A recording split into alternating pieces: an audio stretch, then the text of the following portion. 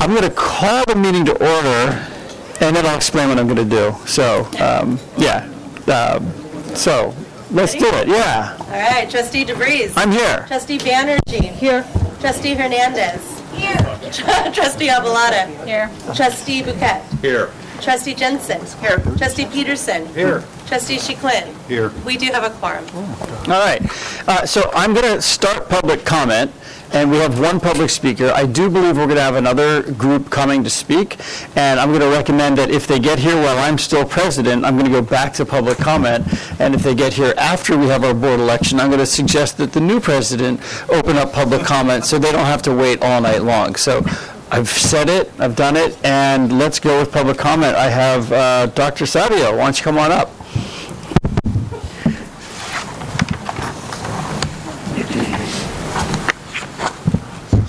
Thank you and Happy New Year. It would be an amazing honor to give the last public comment during your tenure. I just wanted to take the opportunity to update the Board of Trustees on the short but very intense time we have left on this momentum path in the next 6 months to create your new unified medical group, bringing together the providers in Oak Care and Alameda Health Partners.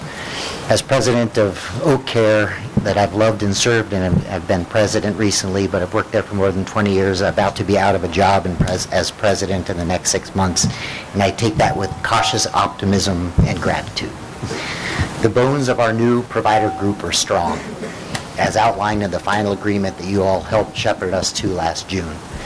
I'm proud of the dedication and skill of the providers in AHP and Oak Care and the camaraderie and teamwork that we've had, and so look forward to being on one team, one uniform, one name, whatever that will be. Tired of using NUCO, but we're getting there. Although about 5 intense months lie ahead to kind of achieve what we need to do, we will work through all obstacles to get there. My optimism here lies in part in the effective working relationship with Ghassan Jamaluddin, the interim president of AHP and my CMO. Our shared vision and teamwork, we're meeting weekly and really hammering through issues to build the infrastructure of the new medical group, working on the mechanics of moving all these providers in one group. There's a lot to do. It will be a feat. A feat's defined as an achievement requiring courage, skill, and strength, and Ghassan exemplifies all those. I'm proud to work with you. My optimism is also grounded in the partnership between the Oak Care and AHP, the coordination with our CEO, Peter Hull, and AHP Director of Operations, Karen Black, who's here, as we're building the infrastructure of the new medical group. We're on a critical timeline and have identified a lot of needs and some impediments that we are working through and need to for this successful launch. Including foundational elements, including independent HR functions within the medical group. My gratitude is directed to all these people, but really to the Board of Trustees, and I really would love to recognize Trustees DeVries and Hernandez. A year ago, we were in a really hard place, and your calm, passionate leadership getting us to where we are today, I just have deep gratitude, as does all your medical staff, so thank you for that. You led through some serious sausage making. Hope never to be back there, but as I commented to you, if we need you, we may reel you back in. I don't see that happening. I'm also grateful to CEO Mr. Finley for your trust in your Oak Care leadership and your HP leadership getting us to the finish line. And we're very close to the finish line. In the words of Trustee Bouquet, it's probably actually the end of the beginning. We have a long path ahead. It's going to be audacious, tremendous amount of work to do, but I know we're going to do it. We're going to make you proud, and it will be beautiful. And most importantly, for the patients of Alameda Health System, it's going to be beautiful. Thank you. Thank you. And have you guys come up with a name yet? No. Okay.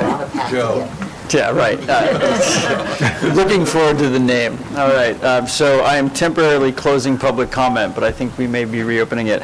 It's time for our staff reports, and it looks like we have Dr. Baden in for Dr. Ballard. Yes. Yeah? All right. Hi. Hello. So we briefly discussed credentialing and privileging and new specialty privileges for addiction medicine, nephrology, and multi-facility privileges for gastroenterology. And there'll be more to come in the future since we're revamping all our privileges in the Department of Medicine and many other departments, so stay tuned for more of that. it's just the beginning. There was a lot of discussion about the medical staff procedural sedation competency, the new system-wide policy on procedural sedation, including learning modules and tests for providers requesting or currently granted procedural sedation privileges. We had no new contracts to review, lots of updates on Sapphire, including the new Thrive initiative, which will allow providers to have a touch point with trainers again to sort of optimize their workflows. And then identified 3 issues for Dr. Bouquet, which he told me I should repeat today. Number 1 was about relationships and the building of NUCO. This is on a lot of providers' minds, just trying to figure out how we're going to get through the next 3 months with everybody resigning from their current positions and taking new positions and that transition. So we're doing a lot of work around that right now, trying to ease people into this new space. Diversity is still in my top 3, and I'm excited about the new task force that's been initiated and excited to see what work will happen from that. And my third one was about systemization. I think we're still, and integration. I think we're still on our journey with San Leandro and integrating the medical staffs and trying to figure out our leadership structure and oversight, but working through that. That concludes my report. All right. Any questions? Nope. Okay. We head to San Leandro. Dr. Ingenio. Good evening. Good evening. We had a physician leadership committee at the beginning of the month and discussed a number of issues, some of which are similar to what Dr. Baden touched upon. But our main concerns were specialty coverage. We've had some loss of ENT coverage in the emergency department, only 1 local physician's there, and so that's being worked on, I think, by Dr. Jamaluddin with the help of the AHS physicians. There's still concerns about Epic and optimization of Epic. Those changes are happening very slowly. I've heard some frustrations from some of the physicians locally about how long it takes to continue the improvements. But overall, I think it's working reasonably well. There was some concern about having to have a joint commission site visit again, since we did it last year before the merger, but now we have to do it again because we're merged. And Fun. But I think we'll be okay.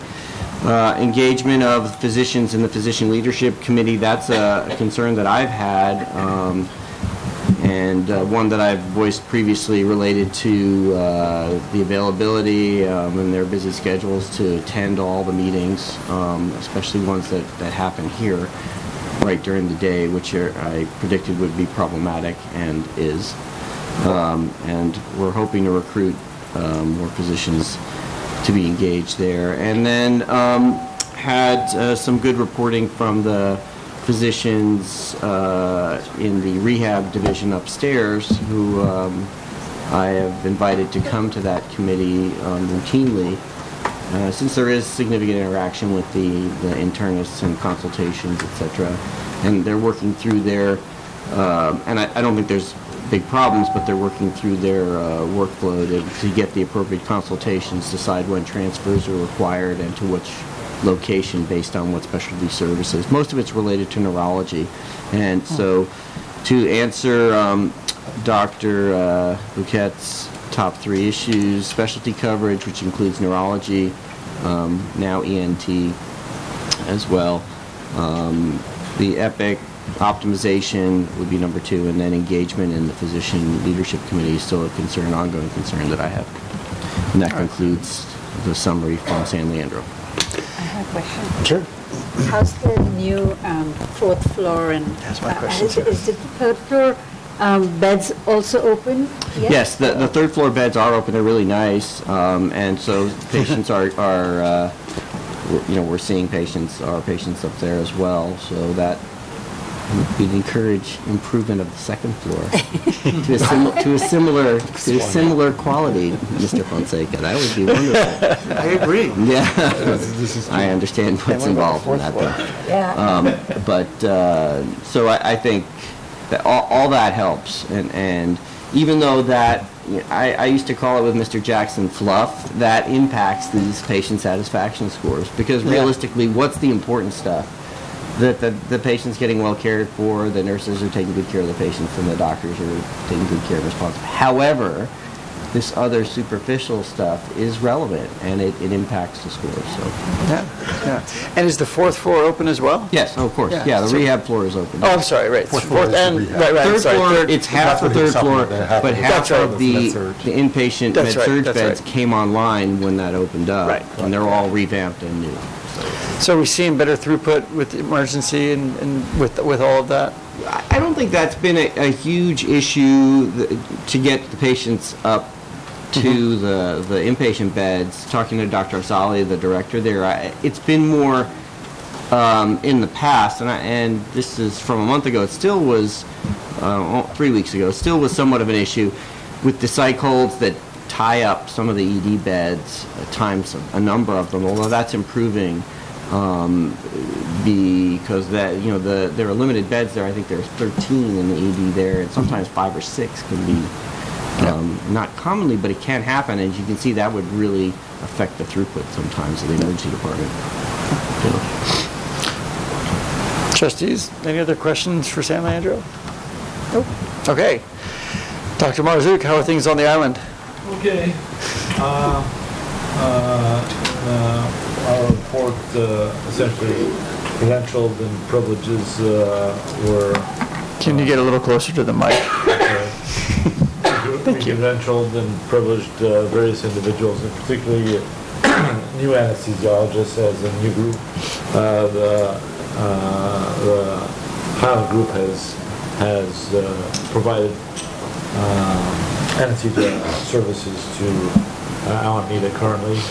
And will continue to provide. So various anesthesiologists were given initial appointments, as well as we approved the competency for sedation privileges, as well as GI privileges for individuals.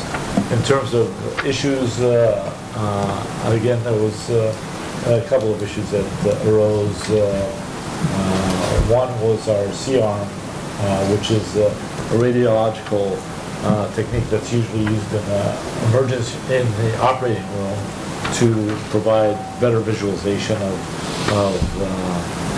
I can't really speak for the technique of how it's done. I'm sure others can, but we were deficient in providing it the appropriate technicians that are certified to operate the C-arm in the operating room, particularly after hours or during emergency settings.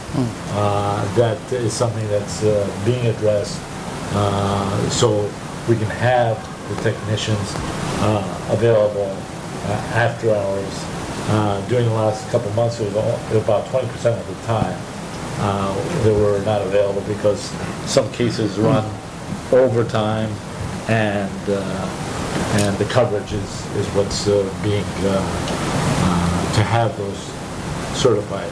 That was an immediate concern. Some frustrations about certain aspects of the hardware and the software of Epic. I mean, the hardware with our computers, some of them needing reboots, not functioning, and as well as the software of Epic and discharging. A little frustration as the immediacy of being able to get help. Again, particularly when you're talking about discharging a patient and you can't wait 45 minutes, an hour for that. And specialty coverage is another concern which is being addressed with GI coverage, which is going to start in April, which we will have Alameda Hospital dedicated GI person, to my understanding. Neurology is still on neurology coverage, is becoming more acute in a long-term facility, which is being, I think, addressed in and trying to obtain neurology coverage system-wide. And those are the main issues. All right. Trustees, any questions? Nope. Okay. Thank you. Thank you all. Appreciate it. So we are on to the President's report. So I report that it's time to have our election. It's like it's been a nice holiday season, and I really don't think there's much else to talk about.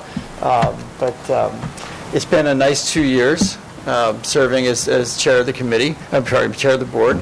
I think we've had some pretty big things we've worked on. I was kind of reflecting back last night. The first thing we did when I became board president was vote to spend $200 million on Epic. And that was quite a gem, a sapphire that we've created. And now... We're there. Yeah, we're there. And on my 50th birthday, you went live. That's right. Yeah, and so that's kind of cool. We launched the successful integration of our doctors here, which is exciting and just wonderful news to hear that it's hard work but good work that's taking place. We've successfully completed the construction of the rehab facility at San Leandro, which I think really locks in San Leandro, and its sustainability, and also frees up space up on Fairmont that could potentially be used to better serve the community, especially our homeless population. We've successfully locked in the construction and the seismic 2020 requirements for Alameda Hospital. We've created an ad hoc committee that's working closely to see that our system looks really closely at the future of Alameda. Those are the big ones. Had some great new leadership, come on board. I think our CEO has brought on some fantastic new members of the team. I don't know what else. Have I missed anything? This campus is done. Huh? This campus is done. This is done. Yeah, that's true. So anyway, it's been fun. It's been really fun being the board president. But it is time to pass the baton. I really do think that after a couple of years, it should go into somebody else's hands, and I will be an active past president. I really hope to work to continue to strengthen our relationship with the Board of Supervisors. Something I said when I was first appointed to the board back in 2014, many of the board members did not like, none of you, but past members. I said, well, we are a county hospital. And I said, who's your daddy? And they didn't like that because they thought that they were their own system. And yes, we are a system, but we are, in fact, the public safety net system for the county, and this county has really shown a commitment. The voters have shown a commitment, and I just think it's important that we work in real constant coordination with our county partners, and so I really am committed to remaining strong on that part of our work. But I also think we need to remind our state of the need for the safety net to be strengthened. We can't just talk about things like single payer at the state level. We have to talk about the really heavy lift, the fact that we're not being reimbursed for our costs through Medi-Cal. We can't rely on the federal government, and our state needs to really up the ante. And I really want to work with our state delegation and to continue to strengthen that and bring forward proposals that can both enhance the safety net and also address the fact that safety net hospitals need help with our seismic requirements that are coming at us in 2030. We will fail at meeting those requirements if we don't get the assistance we need. And while the private sector can work with the private insurance market to do more, we can't. And so I think we have to really push the state, and I'm committed to doing that. So, with that said, for board president and vice president and secretary, we had a few nominations and we had some declines. We actually only had one nominee for board president who accepted the nomination, and that's Dr. Arboleda. We had one nominee who accepted the vice president position, and that is Trustee Peterson.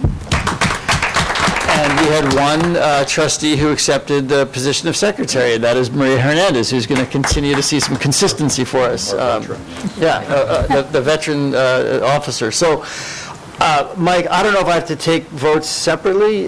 You tell me, because you're our attorney and you keep us out of hot water. Yes, you should take. Okay, so I will open the nomination for the position of president. Are there any other nominees people wish to make from the floor? No? Okay, so seeing that Dr. Aboleta is the nominee, all in favor? Aye. Any opposed? Any abstentions? Congratulations. I will step out of this chair now. Does that make me the CEO? Would you like to sit up here? That makes sense. Yeah. I think it's appropriate. I'll take my placard with me. This is a ritual part. Yeah, exactly. Yeah, thank you. You need to put on cardboard box. With the name thing. Sticking out. And the stapler. And the stapler, you got the stapler. That's right. The ceremonial changing of the guard. Congratulations. All right. I can give you some advice from over there. Okay.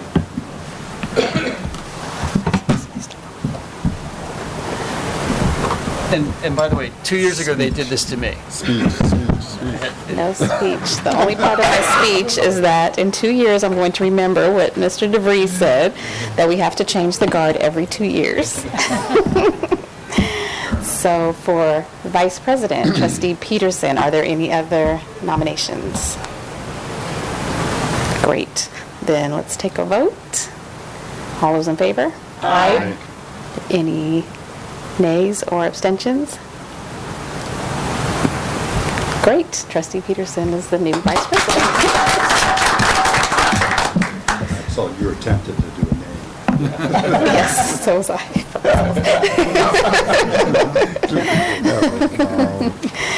And No, I'll stay here. That's okay. You sure? Yeah. And for the position of Secretary, Trustee Hernandez, do we have any other nominations anyone wants to bring? Great. Then let's take a vote. All those in favor? Aye. Any opposed or abstain? Great. Trustee Hernandez, our new Secretary.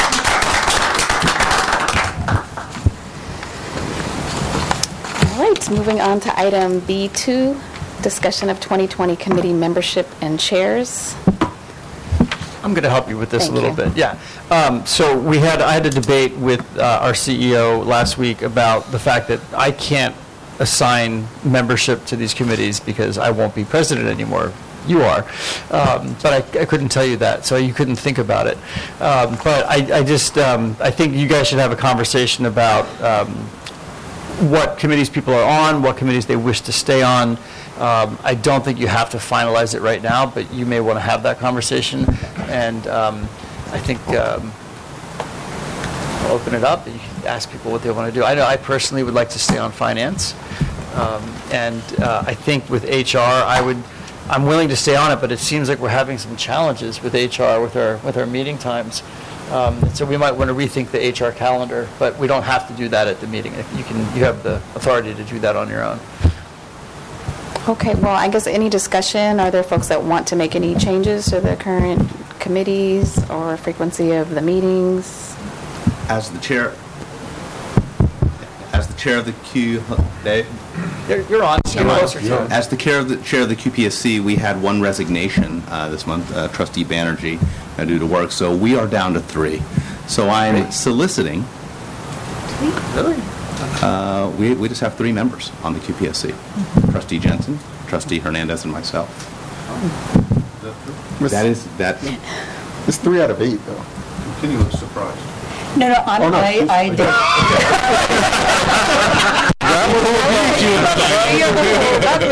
I was sad to accept. Yeah. So is this the part where I get to solicit people? Madam President? You can do Yes, that. you can try. This is like kids, you get to pick on your team. I would like to take the chair of the Finance Committee to join the Quality Committee.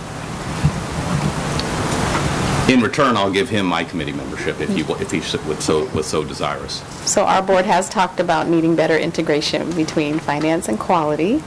Yeah, my only request would be that we not change the meeting time, because I'm traveling so far that I can make it work before a board meeting, but if you decided to change it at some point, I would have a lot of trouble, I think. So my negotiation, I'd keep the time. Actually, it's at the president's leisure, isn't it? Or is it mine? We'll keep it. Then yes. Wow, that's easy. Great. That's great. And I'd be, if the chair would... That would be wonderful. I would be happy. We do have a quorum challenge there. Does that affect that at all? I just want to clarify. I'm sorry, I missed. Trustee Burkett joining the Finance Committee. Okay. Would that be an issue? No. In terms of the numbers? We can make it work. And it would be great to have you. What does it do to QPSC? That makes it 4, so quorum is 3, right? 5. Well, and it's quorum, oh, you mean for the... For QPSC? Yeah, Yeah. that's true. A Brown Act violation would be 5. Yes. Okay. Yes. Okay. And then, so are you happy with the 4 that you have? I would, we just have our Madam President who stood in, but the President shall preside at all meetings of the Board of Trustees, per bylaws, Section 3A1. So that gives me 5 members. Oh, well then, I can step down. I don't want you to step down. There's no obstacle to having a committee with 5 members on it. There are some procedural things we'll have to do to deal with it, but nothing precludes you from having a committee which consists of a majority of the board itself. I would love that for anyone else who would like to join. I think quality is important. I'm sorry, so the board chair is on all committees? Per the bylaws. That's a common bylaw, so... Yeah. Right, so you've been on HR? Well, you have the prerogative, I think, to be on every committee, whether the board chair goes or not. It says shall preside at all meetings of the Board of Trustees.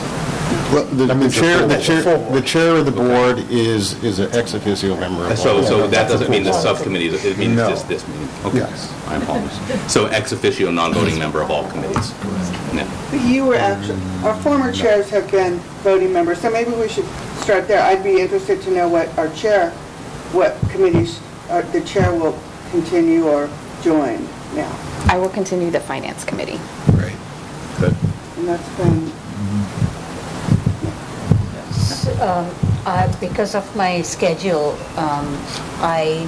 do we need folks on the HR? Because if it's Wednesday, then I can make it, but if it's any other day of the week, it would be hard for me. Are you okay with, then, would we have, you already have 3? 4. 3 if Joe stays on, yeah. But that would be ideal, and it's quarterly, so... Okay. So on the Audit and Compliance Committee, we've only got 2 members, so that means if one member doesn't show up, we're in trouble. It's good that we like each other. Yeah, so we would really like a 3rd member.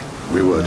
I would have We feel loved very to lonely. have... And it only meets every quarter, you know. And is it right after finance? Right That's before, what we try to do it before or Yeah, after. before or after, yeah.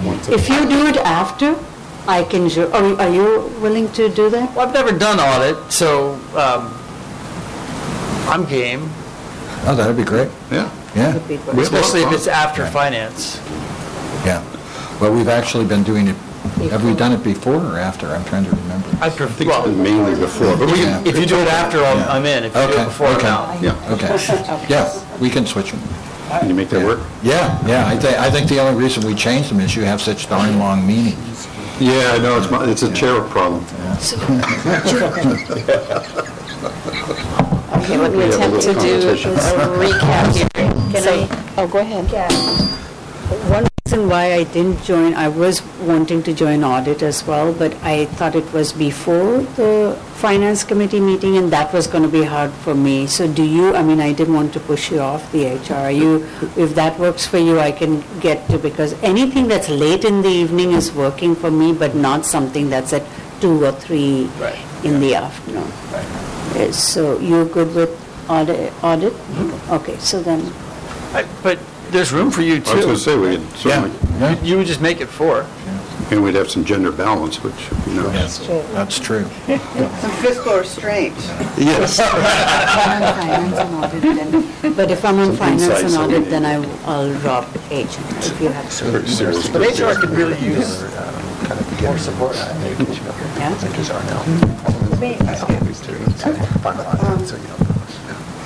I'd love if you were in HR. It's very robust with a lot going on. Oh, Mike. Sorry.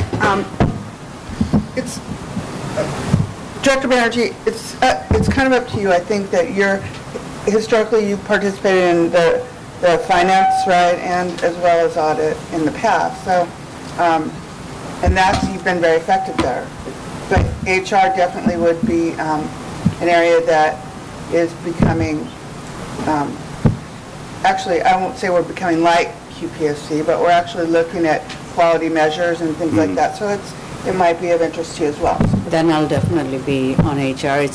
I'm on a couple of other subcommittees, the equity, health equity, as well as the seismic one. So I'm just trying to pace myself. So but not certainly, audit, how many are you talking about now? but 3? HR. 4? No audit. Okay. Sorry. So no audit. And Trustee DeVries, are you still going to come off of HR, or are you going to stay? I'll tell you later. Okay. So why don't I follow up with everyone who just volunteered themselves separately, and then we'll finalize later? And then we'll need to change our posted times too, which is fine. All right, great. Any other discussion on committee membership and chairs? Just for clarification, are all the trustee seats filled, or is there one that's open? No, we have a vacancy. I thought so. Yeah. And that vacancy was by Gary, that left the board, and it's up to the Board of Supervisors to appoint that vacancy without really going through our screening process per se. And I have communicated with the President of the Board of Supervisors about the vacancy before the holiday, and I haven't followed up with him since. But I know he's looking at some folks, and that's really up to the Board of Supervisors. And I'll continue to help with that for our new president. Thank you. Anything else? Committee membership? Okay, great. Time for our CEO report. Mr. Finley. Excuse me, through the chair, I would like to add, actually, with regard to the committees, although it's not in our bylaws, the seismic committee is meeting monthly. It is meeting for an hour and a half at least, and 2 hours. Right, 2 hours. At least. And Directors Peterson and Banerjee and myself are participating, so that is, technically, it is a committee commitment, I would say. So for those of us who are on it, it's taken as much time as, but not quite as much as QPSC, but.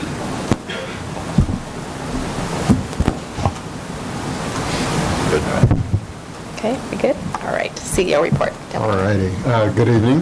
Congratulations. I so look forward to working with you even more closely in this capacity. And I would be remiss if I didn't take the point of personal privilege to say to Trustee DeVries, it's been wonderful working with you for the last 2 years in your capacity as chair. And I, too, look forward to your very active past president's term and continuing to work with you as well. So thank you for your leadership and your personal, professional guidance to me as well. It's been really very much appreciated. So, Happy New Year to all of you. Some of you have had the pleasure of seeing at other meetings, including Finance and HR, but for those who haven't, looking forward to an exciting 2020 and continuation of our fiscal year. I wish I could say that the holiday season was a little bit quiet, but it was not.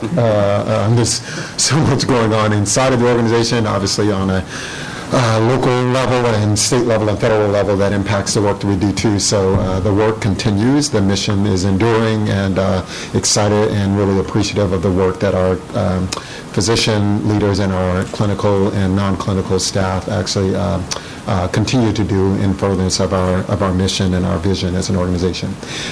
Per normal, I will just reference the True North metric dashboard. You have it, and I'm certainly happy to answer or address any questions or concerns that you might have with any of the metrics and where they stand in the report as it reflects on where we are. We want to spend a little bit on mission moments to reflect just a few things that have happened since the last time we convened. I'll give you a few federal and state updates, and then finally, while there's a lot of slides, as is sort of the normal format with our SAFAR update, just in recognition of the fact that we have a pretty chocked agenda tonight as well as a closed session, I want to just try to breeze through and just give you the highlights of what's going on as it relates to SAFAR.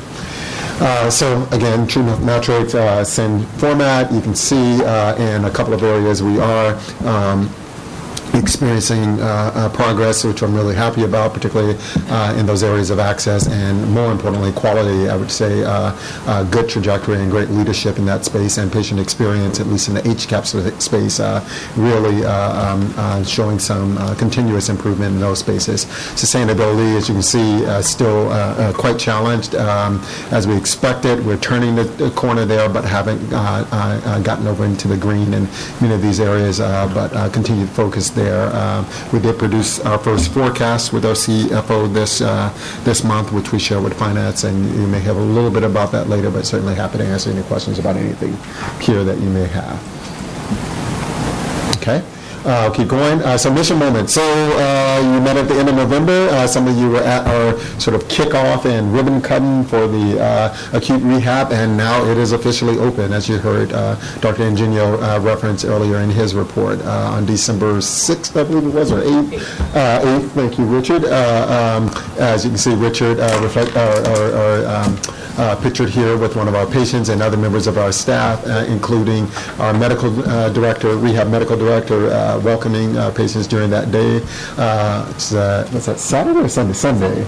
Very active day. Unfortunately, I was with my daughter and couldn't come, but I was on the wire just getting kind of at least hour by hour update of what was going on. So remarkable effort, and really excited about the fact that we have crossed this milestone for our organization. We are seismically compliant, and we have a beautiful facility that matches the quality of the care there, and I'm really excited for the progress we'll continue to see in this space.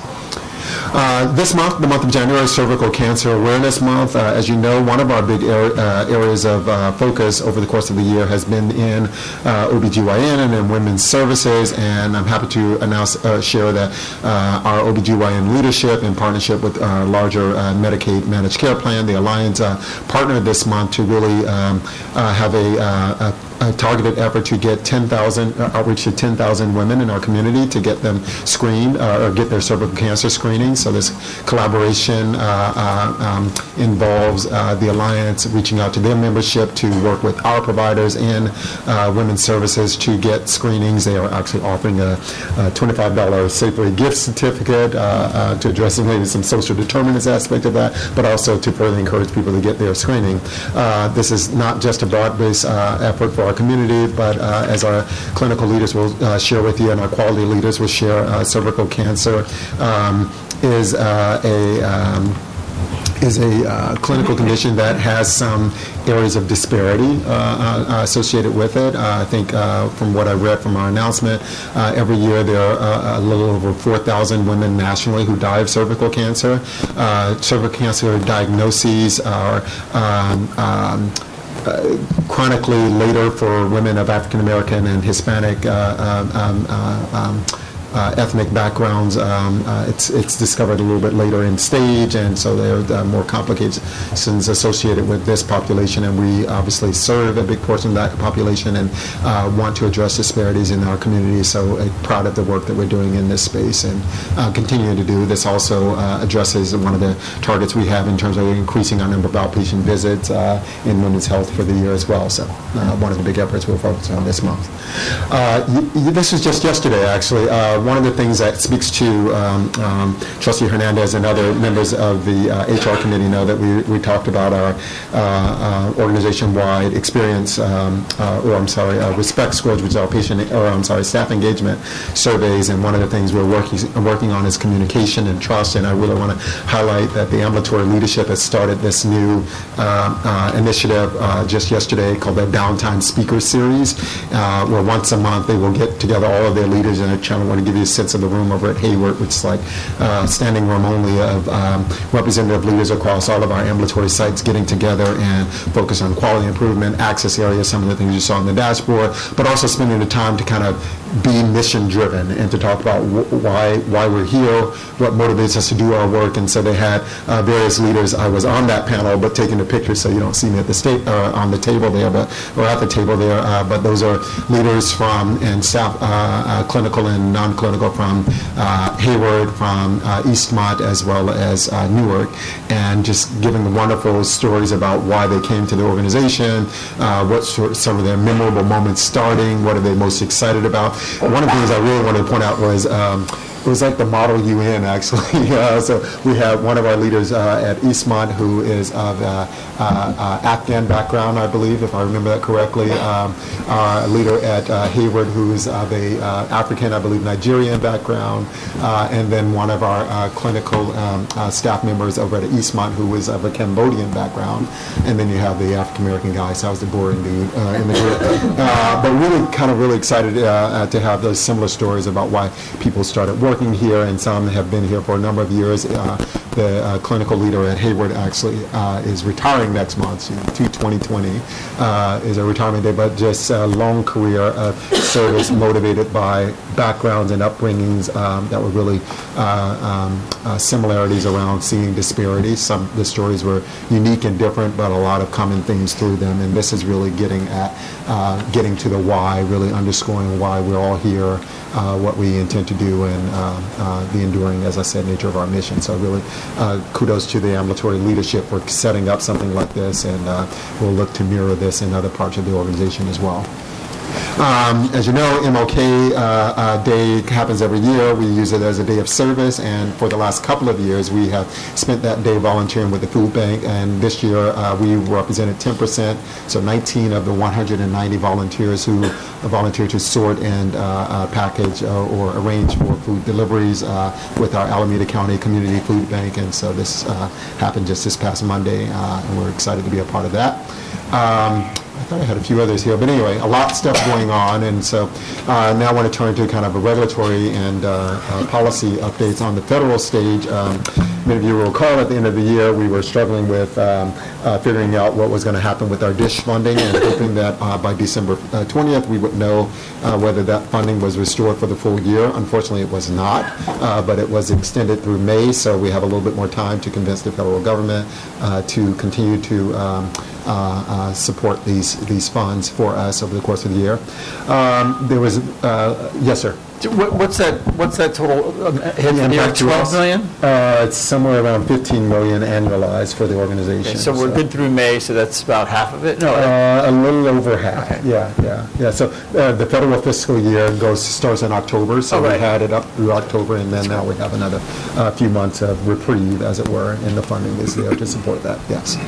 The other thing is you may have heard on the legal sort of front, there was a case around the legality of the Affordable Care Act, continued work in that space. So there was an appeals court case in Louisiana where that case was determined that the individual mandate was no longer constitutional because the dollars had been driven down to zero, and that pretended the end of the ACA. The court decided to kind of punt on that issue and send it back to the lower court. So there's still more work happening. Just this week, actually, the Supreme Court declined an expedited review from the state of California and other states that were asking for this matter to be resolved in a more expedited fashion. So as the LA Times put it, the ACA is threatened but lives on at least for another day. So we took the proactive step of sending out to our workforce in the community that none of this work, although that decision was ominous and people expected that it would not happen, we wanted to make sure that people understood that for us, our work continues and this has not not impact our mission or the community that we intend to serve and continue to serve. So we'll continue to follow this, but I want to make sure you know about that. And then the last thing on this case is something we referenced to you at the end of November because it just come out in the beginning or middle of November. The CMS, or the part of the administration, put out a proposed rule that was called the Medicare Fiscal Accountability Rule, or MFAR. This rule threatens really the underpinnings of supplemental funding overall. Many states, like California, use non-state-based funding to make up what is called the non-federal share, which the federal government then matches to support the Medicaid program. This rule is calling into question a lot of those practices and asking, or at least promulgating, that they will be discontinued. If that happens, the lion's share then of millions, hundreds of, actually I think billions of dollars that are used to basically supplement the Medicaid program would be at risk. So this is kind of an existential matter for us. We are working very closely with a lot of our stakeholder entity groups, including our county partners, to respond to this. There's usually a 2-month window to respond, so that would have been middle of January. Over the holidays, they extended the response period, given that there were holiday periods during this time, to the beginning of February. So we are now working on our response, as is the county and other stakeholders. Because of the nature of the political environment and this being an administration, the lead is been taken by a lot of conservative states who are also being impacted by this, like the state of Texas, state of Florida, and others, and in the hopes that they will convince the administration that this is a horrible time, or a horrible thing to do, at least a horrible time to try to consider it. This is not the first time something like this has been advanced, and so we're trying to push it back again. So I just want you to be aware of that. We'll keep you apprised of how it progresses, and hopefully successfully. On the state front, as you know, every year the governor releases his preliminary budget at the beginning of January, and so on January 10th, this Governor Newsom released his budget, and there was a lot of good things in this budget, and we were very excited about them. As you know, our 1115 waiver ends at the end of December, so we're actively working with a lot of stakeholders to figure out how supplemental funding, assuming MFAR doesn't come into effect, will now be transitioned, and the state of California is doing something that we told you was called CalAIM at the time, and now it's called Medi-Cal Healthier California for All. Don't ask me, don't ask, let's just put it that way. But it's the same initiative. The governor has put $695 million in his preliminary budget behind this effort, which is a substantial amount of investment at the state level, and was refreshing to see. And there's still a lot of work that is involved in figuring out how those funding sources will work and how we'll transition existing funding mechanisms into this thing. But positive signs, and we're working locally to make sure that all of our key entities, our health plan, our county, and a lot of other provider entities are working closely to make sure we understand how this is going to work, and we take the opportunity to advocate for what's in the interest of the community and the patients we serve. The other thing... Delvecchio, I think people in back might be having a hard time hearing you. Oh, I'm sorry. That's usually not the case. My apologies. There we go. Put this a little bit closer. President, you're going to have to do that often. Yeah. The second thing, just to reference briefly, and speaking of our president, he's referencing this image, the governor, or featured in this image, I should say, the governor also put in his budget about $750 million around addressing the plight of homelessness in our state. And I forgot what the name of the initiative is, but he's been going around a couple of the metropolitan areas around the state to tout the effort to address in a collaborative fashion, but putting some skin in the game at the state level in terms of dollars, as well as state-owned assets that might be able to be repurposed to support the looming and increasing housing crisis around our state, including in our own county. So we're excited about this. Obviously, there's a great correlation and resonance to the patients in the community we serve. Housing is health, we like to say, and so there's a great correlation between the work that's happening in CalAIM, we still call it, and this housing initiative, and we're excited about the prospects of that, and we'll be tracking along with that as the budget gets revised in May and gets finally produced in June, and that's going to impact our own budget as we move forward as well. Okay? And then, as I mentioned, just quickly for Sapphire, you've heard from a lot of our providers, our chiefs of staff, that things are really going quite swimmingly in the clinical realm for Sapphire. A lot of work still to be done, to be certain. Our second go-live, as well, is on the revenue cycle side, and that is not quite at the level of stability that we have on the clinical side. To be expected, but we're reporting that that still is the case. Because of that, we remain with our Epic partners as watch status, and a lot of the drivers for that is our rev cycle. So our CFO and our IT leadership is working with the rest of our leadership to really address some of those things that we expected to happen that have in fact happened as we transition our revenue cycle over to this new, more robust tool, and work with not just internal mechanisms, but also with our claims intermediary, as well as our health plans and payers, to make sure that we are getting to a point of stability. We targeted the end of February to really get back to our original state, or baseline status, and we've had progress over the holidays in getting there. We've had some what we call them backsliding too, sometimes over the holidays, including this past weekend with MLK. It's tough because we also have obviously our peers who are also taking the holiday off, so we see our AR creep up, but we have this kind of up and down experience that we're occurring, by very focused effort to get us to our baseline performance and beyond. So just to let you know, there's a lot of focus and aligned work in that space. This is just showing you kind of a reflection of that. You can see the up and downs. These are metrics on open and closed tickets that Mark generally reports on. I'm not going to go into detail now, but if you want to hear more about this, we can talk about it. And these are just planned activities or activities that are happening. The only thing I'll highlight on this slide is our My Alameda Health enrollment continues to grow, so people are signing up for our patient portal. Bit of a personal story. My wife was expressing frustration because she had to get some clinic appointments here recently, and was frustrated at some of our call center experiences she was having, and she signed up the next day after giving me an earful on her portal, and took the time to send me a text to say, in order to give you some positive feedback, I'm on the portal and it's amazing. And she was talking about the fact that she could see all of her records. I took the time to remind her that our daughter and I have been signed up for a couple of months, and it's nice of her to join us, so that's good.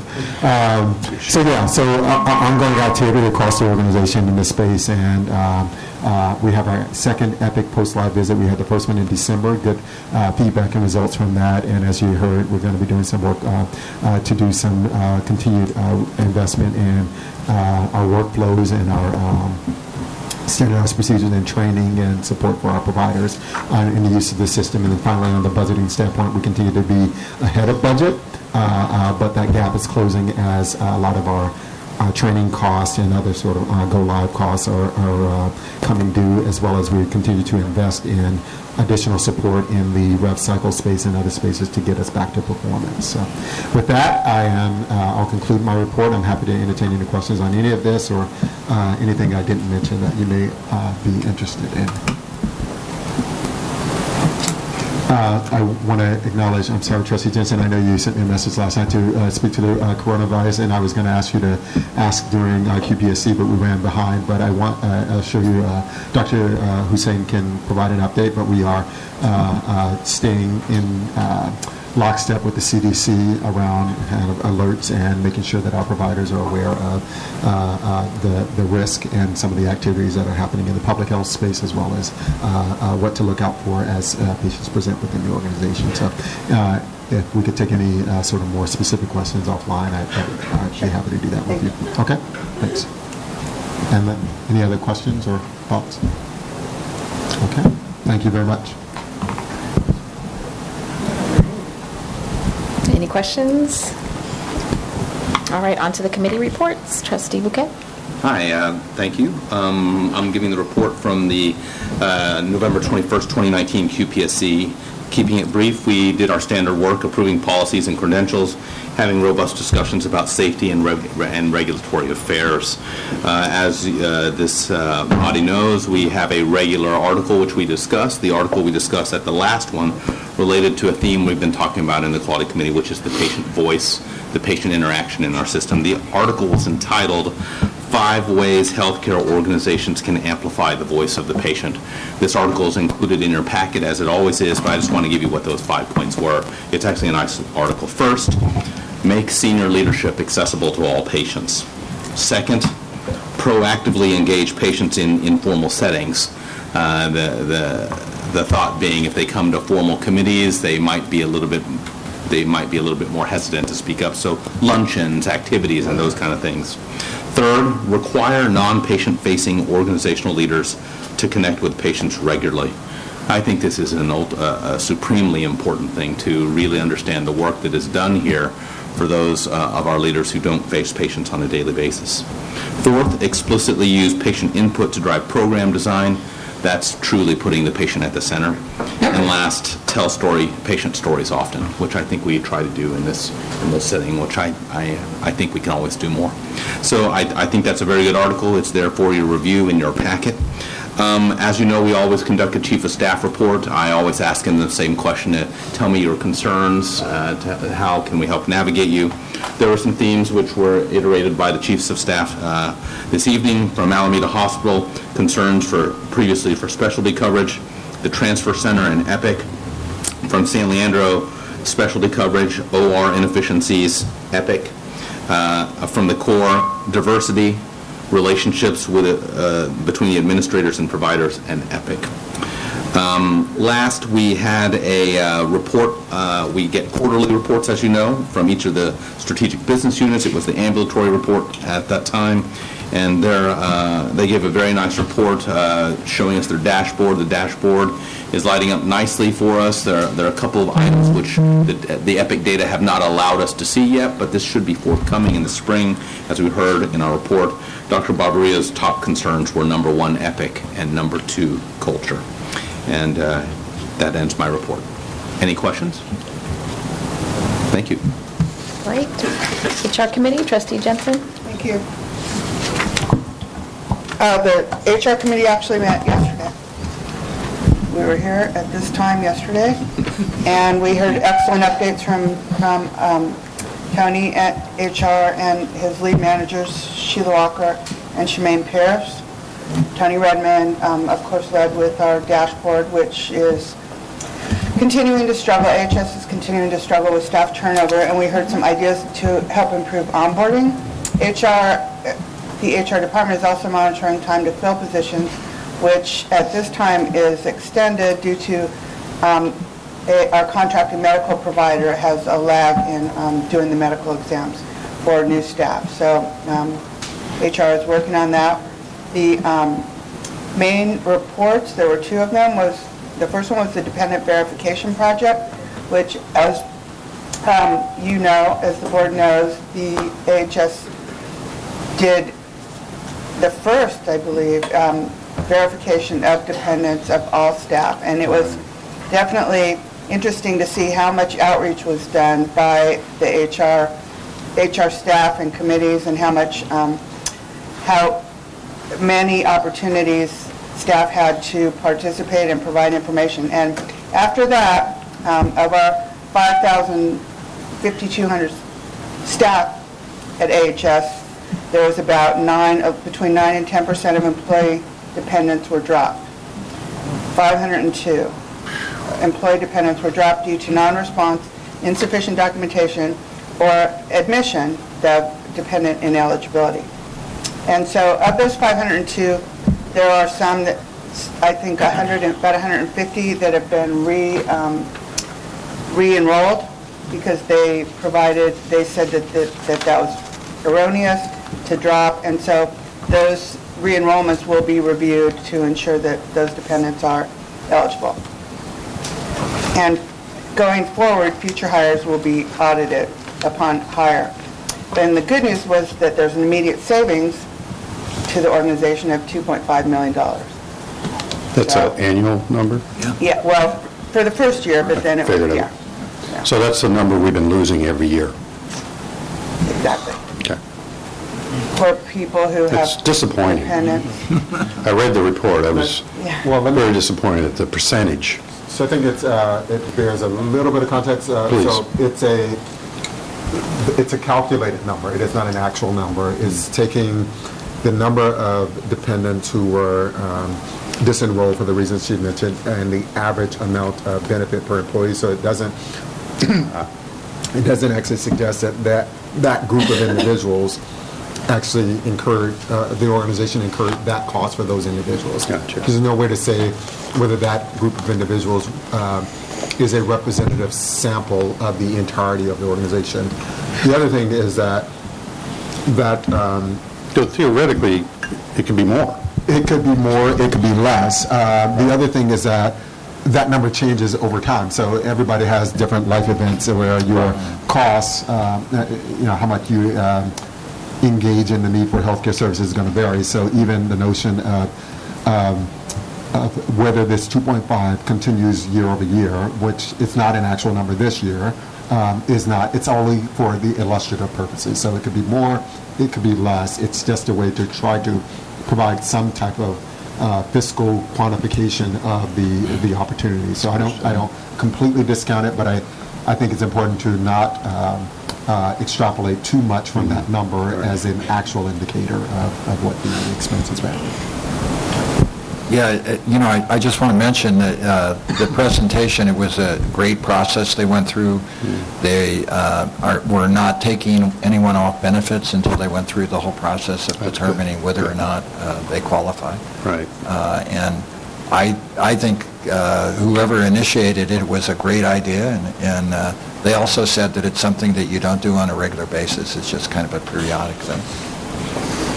Right. Sheila Walker did a terrific job, and there was, as I mentioned and as Ross mentioned, there was a great deal of outreach, so there's really not any excuse for, it didn't appear that there's any excuse for anyone to not provide information, documentation, or respond.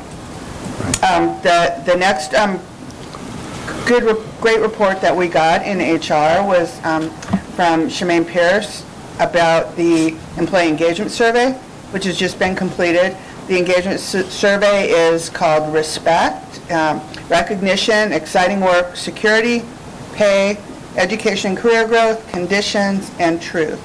And there was a lot of information there. There was over 55 questions, I think, and there was, participation was about 50% of all staff, which I think was more than expected. I think it's been better than in past years.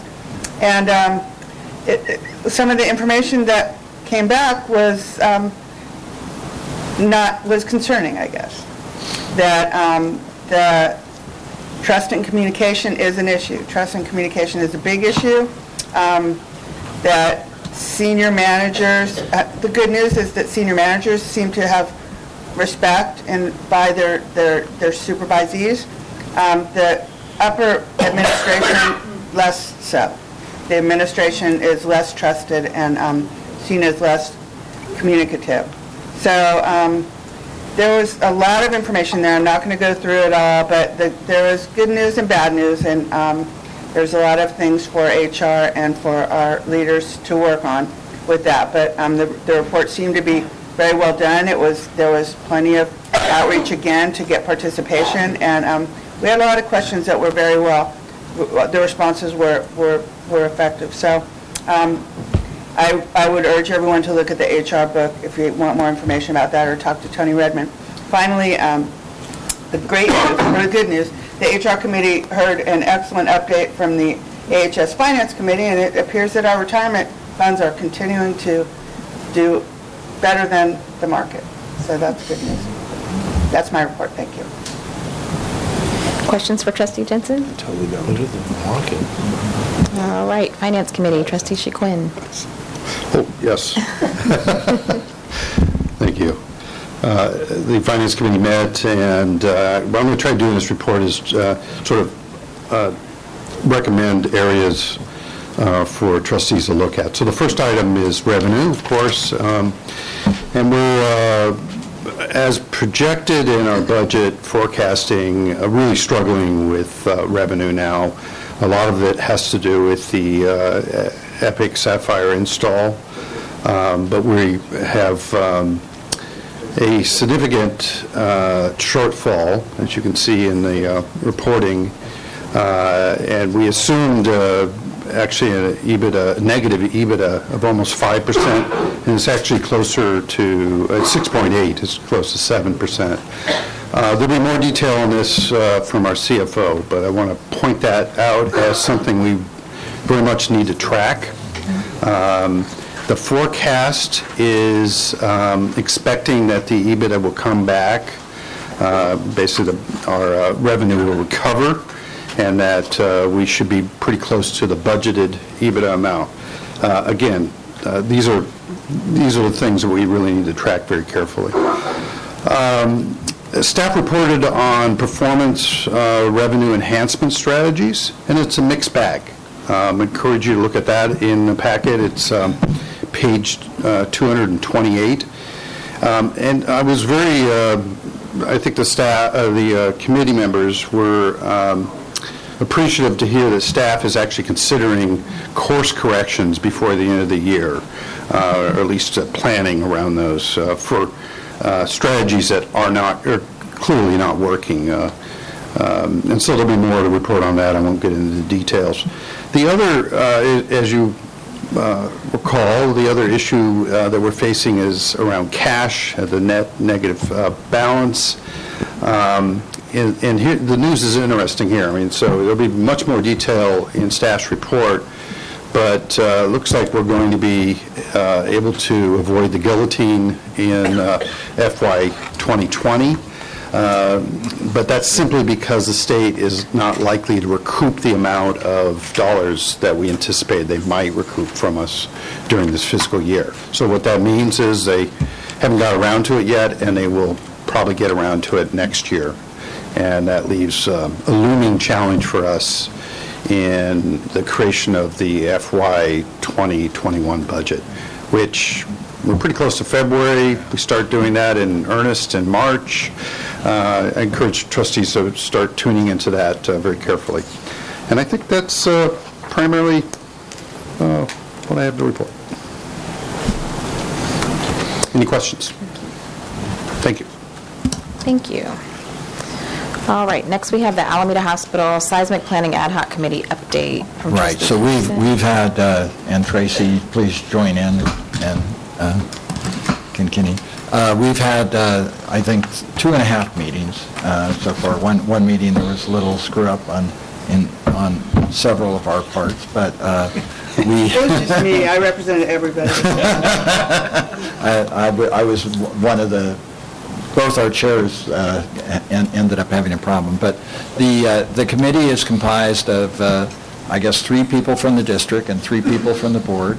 And then we have our staff people include our COO, and then It's just one from the district. One from the district? Just Gail? Debbie is also. Okay.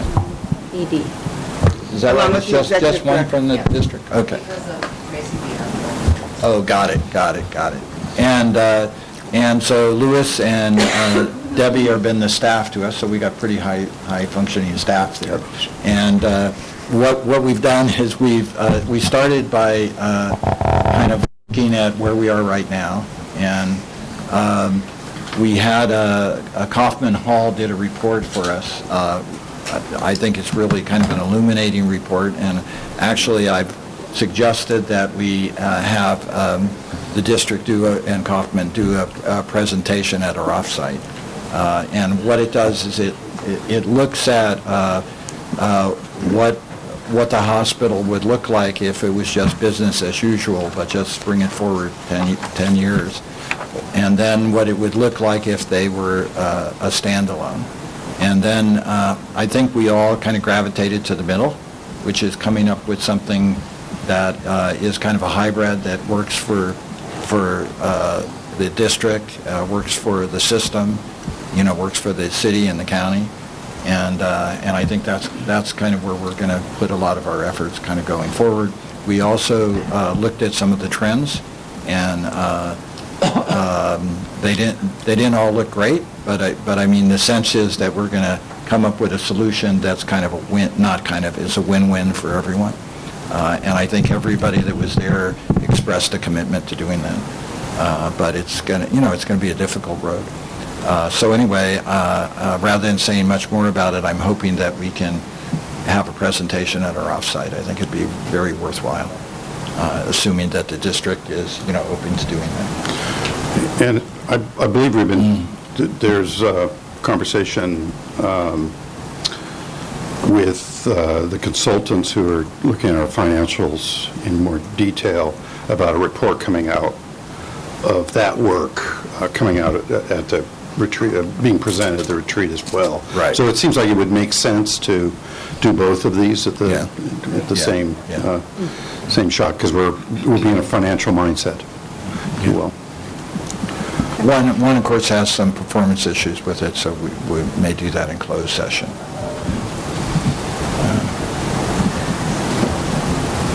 Anyway, that's my report.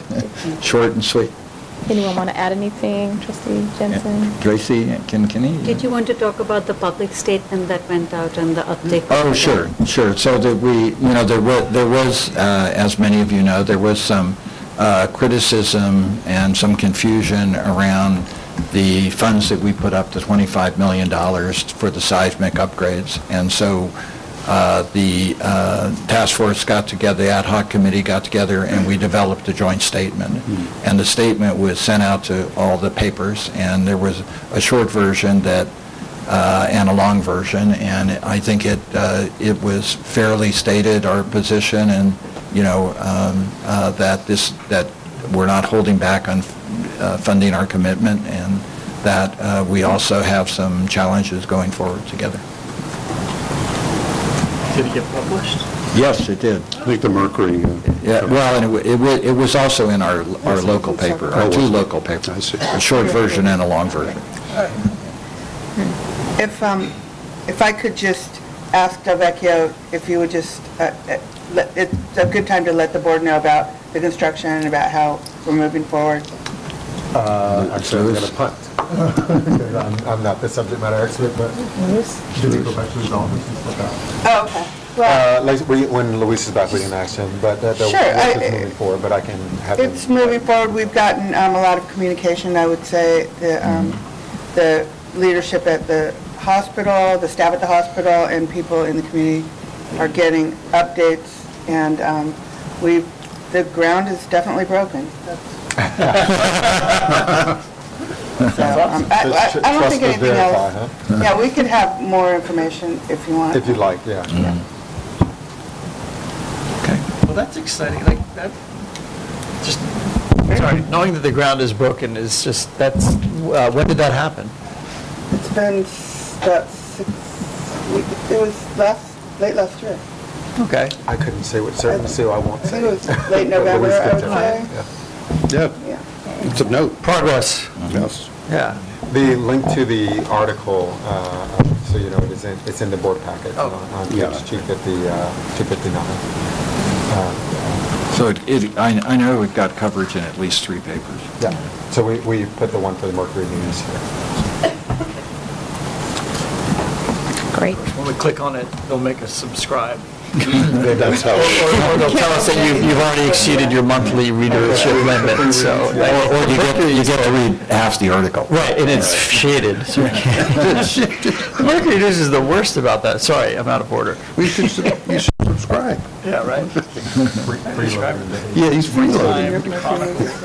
Jointly managed. Questions for the Seismic Planning Committee? No? Great. All right, moving to the consent agenda. Motion to approve. Second. All in favor? Aye. Any abstentions or declines? No? Great. Consent agenda is adopted.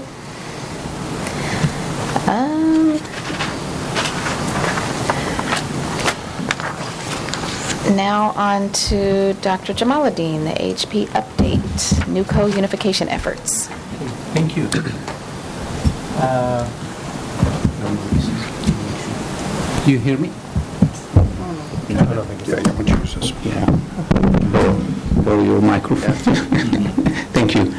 Let me just start by congratulating Trustee Aboelata for the presidency, and thank you, Trustee DeVries. You have been extremely supportive and helpful in giving us direction.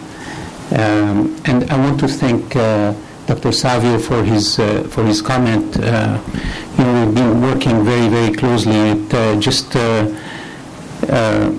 like just to mention something at the human level with Dr. Savio.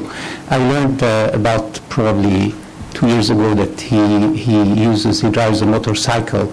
And one of the terrifying feelings I have when I'm crossing the Golden Gate Bridge on a rainy day, if my car stops, but then I think about Dr. Savio. If I call him, he will come and help me out. He's the first person who would come to my mind, and he'll come happily and he'll help. He's that kind of human being. And he takes care of babies. I always, when I want to meet with him, I either have to pull him from the front line or go to the front line to talk to him for a few minutes. So I really appreciate his trust in me, and I will always strive to live up to this trust. So we have been working on this unification. I assumed as an interim president of AHP around September, October, and we've been working. So my purpose for this is just to give an update for the board and entertain any question or concerns that they might have about this initiative. So just to give a very quick, for some of the board members about the O'Care Medical Group, that they have been serving Alameda Health System, Alameda County before that for decades in high level, the obstetrics, gynecology, the emergency department, the medicine that includes all subspecialties in medicine. But in addition here, we have departments that are like in medical school as department, they are under Department of Medicine, like dermatology, neurology, geriatric, palliative care, and pediatrics. Important facts to keep in mind about the O'Care Medical Group is that they have built a very successful residency program that is nationally known and recognized in the emergency department and in medicine. They have very, very competitive applicants with a huge diversity among the people who are accepted and apply and come to train and take care of our patients. They have a very strong internal governance. Since I joined here in 2016, like every issue that I address with the leadership, it gets really taken care of in a very prompt way, no matter how difficult it is and no matter how challenging it is. You will have the discussion, and the governance really has been very effective, at least from my perspective, addressing HR issues or other issues related to staffing. They have a very strong community. They work very effectively with each other, and they have a very strong identification with Highland, having served here for many years. They have really created a space in their structure for healthcare innovation and for publications. They have really trained people who went outside and became leaders in their specialties, and they publish a number of very important publications, whether it is from the emergency department, whether it is from the internal medicine, gastroenterology.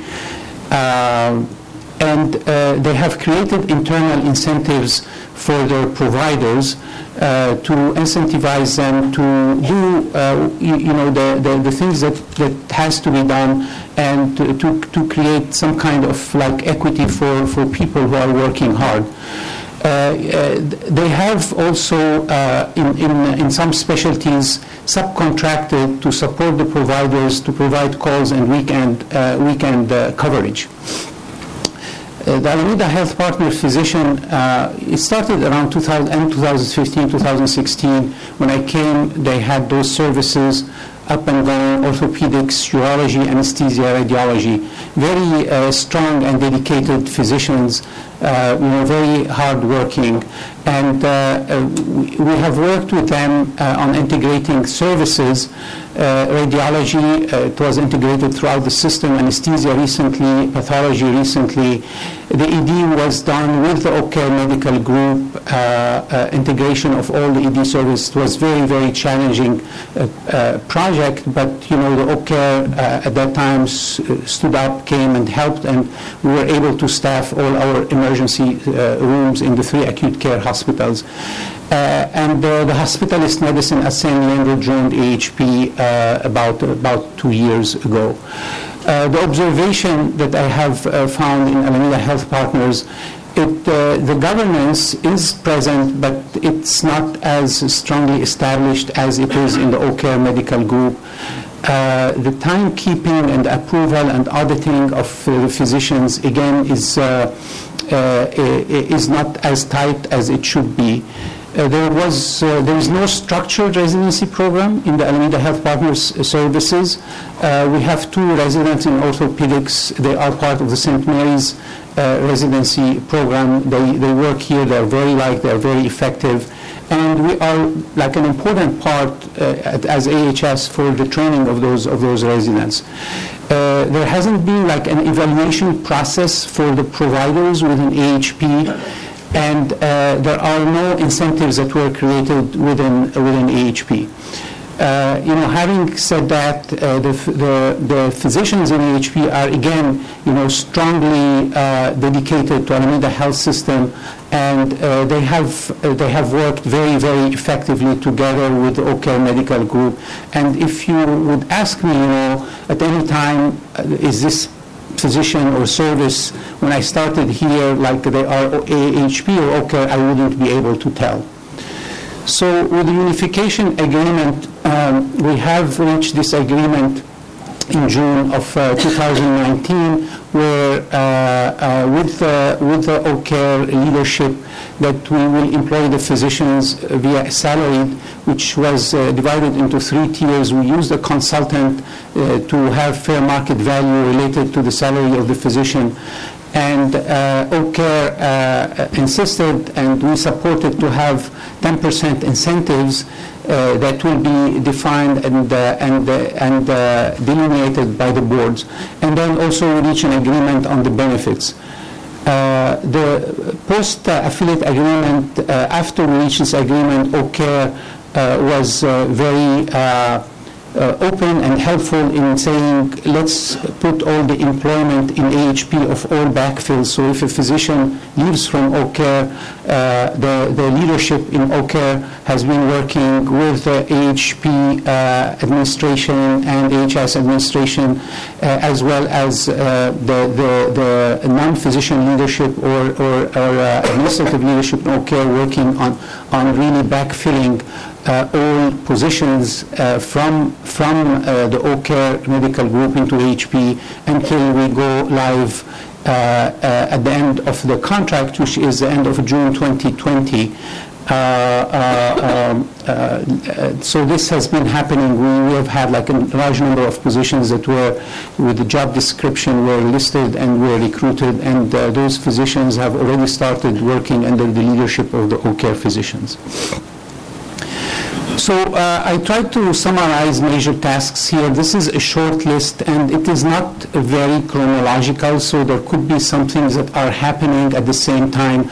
But the finalization of the benefits, we call it now NUCO. We are searching for a name. We have had, we launched in the nation context, and we are hoping that we'll get a name within probably 4 weeks, I hope, to the physician group. So we have completed a number of retreats with physician leaders, and not only with the OCare, and it was also done with the AHP and with UCSF physicians, where we have looked at the services and at the staffing and at the salaries. And this those retreats have been helping us also, since we had the finance people with us, will help us for our next year budgeting. And it involves also engaging the physician leaders in having a voice about the future staffing and future budgeting within Alameda Health System for the physicians. We determined the FTE per service, and now we're working on ensuring that this is going to be budget neutrality, this unification.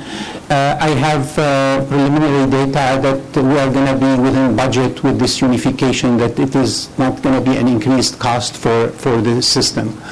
We are still validating and discussing some lines, but I can reassure the board that we will be within budget and on time. We are working now on finalizing the job description of all OCare specialists and subspecialists. And we have started a unified communication strategy where I will send a letter with Dr. Savio to ensure that the AHP physicians and the OCare physicians know what's going on.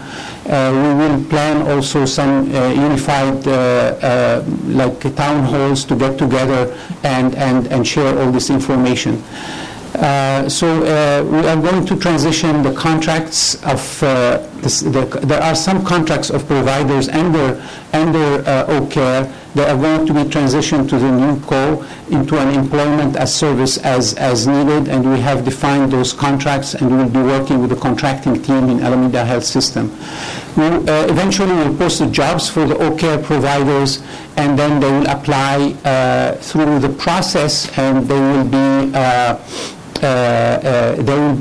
onboarded and they will be employed within the new co under the governance of the new co board. We are also working on the administrative staff that will support the chairs and the division chiefs.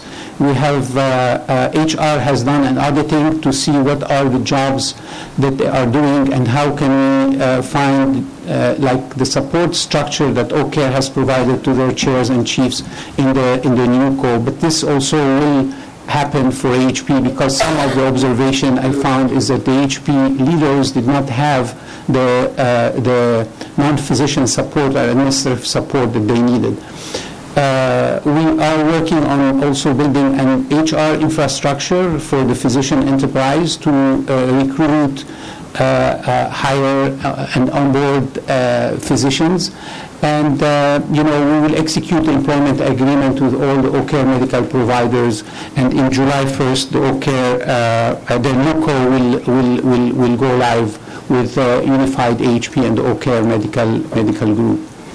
So this is the process that we have been using for the budgeting evaluation. This is the work of Helen Tan and Julie Chu, who report to our CFO, and they have been working closely with me and with OCare Medical Group and the AHP physicians to see how we are going to be within budget and ensure that all the physicians hiring is executed.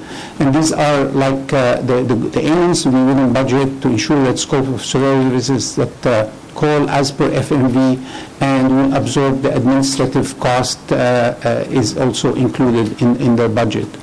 And the incentivization process. So what happened with the physicians and what happens with the system over the past 3 years, we've been moving more and more towards system integration in all those services. We have built our quality system. You have heard Dr. Hussein giving the report earlier.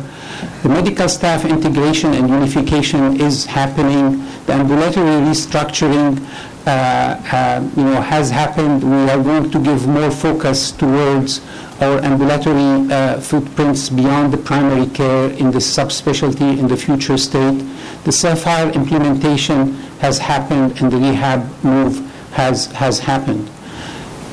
So this future state for our physician group is really creating an alignment. We want to create an alignment. We want to keep within the physician group as much as possible their ability to do their HR processes, the recruitment, the timekeeping, the scheduling, the yearly evaluation, the same way as it is done for AHS employee.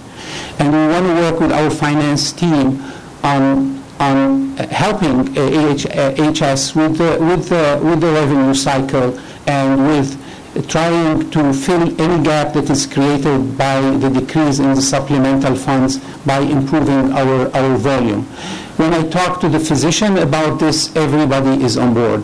What they ask is, we really want data, we want good data, and everybody, I cannot express how much the physicians are on board for this mission. So in the future alignment, we are aiming to have a physician scorecard and a departmental scorecard, and we are aiming at having more and more data-driven leadership. Not only about productivity, but also about utilization and about quality benchmark metrics. You know, any scorecard that has to do with the physician or the provider, you know, productivity could be very high, but if the utilization is high and the quality is low, then we end up losing, even though the productivity is high. And those three axes sometimes they pull in different direction. But I can tell you that all the physicians are on board. Give us data, and then we will deliver. We are looking also into practice growth opportunities to see what Alameda County needs and how we as physicians can provide those services, and how we can really grow AHS just beyond being just a trauma and behavioral health delivery system. We want to be a premier delivery system as we move forward. We want to see how we can sustain this vision. So recruitment, retention, and career development, and then addressing burnout factor, making it a joy of caring and professional growth. I took this picture from the archive. This shows Highland Hospital at the beginning of the century. I have a lot of fun and a love for old photos, and it makes me melt in the photo. But when I look at it and I see how it was and what role it has played in the previous century, it gives me a great feeling of inspiration. But this is a different picture that I also pulled from the archive. If you look at the top of the picture, it says Alameda County Emergency, and it's June 1940. But you can see in this picture really a very, very interesting moment. You can see the doctor and the nurse and the patient. And is Janet still here? Janet, can you see the hand of the nurse? It's amazing. And did you see the keys also, where the keys is? Still, they do it like this to this day. I just, this was a narcotic, they had in 1940 narcotic lock. I don't know what this key is for. But what I like to share with you is how many barriers we have created in our healthcare system. I'm not talking at AHS. Like now we have to wear gloves, we have to put masks, we have to put like a lot of things which are very, very legitimate. But what I can tell you, and I say this because, it wasn't in the 40s. In the 60s, I had to have surgery. And I remember my parents' work. I woke up. Look at the kidney basin. You see, this is called the kidney basin. It's metallic. So I remember waking up and being nauseated and in pain. And my parents' work, and I was a little boy, and I don't know where I was, and there was a hand like this touching me. So I want to bring this forward because there is magic here in the delivery, and this magic of communication between the nurse and the physician, that no matter how many barriers we're going to put, it's going to remain. This is what we are here for, and this magic of care. So I received my care at Alameda Health System. I haven't needed to have surgery here yet, but if I do, I will feel very, very confident in our doctors and our nurses.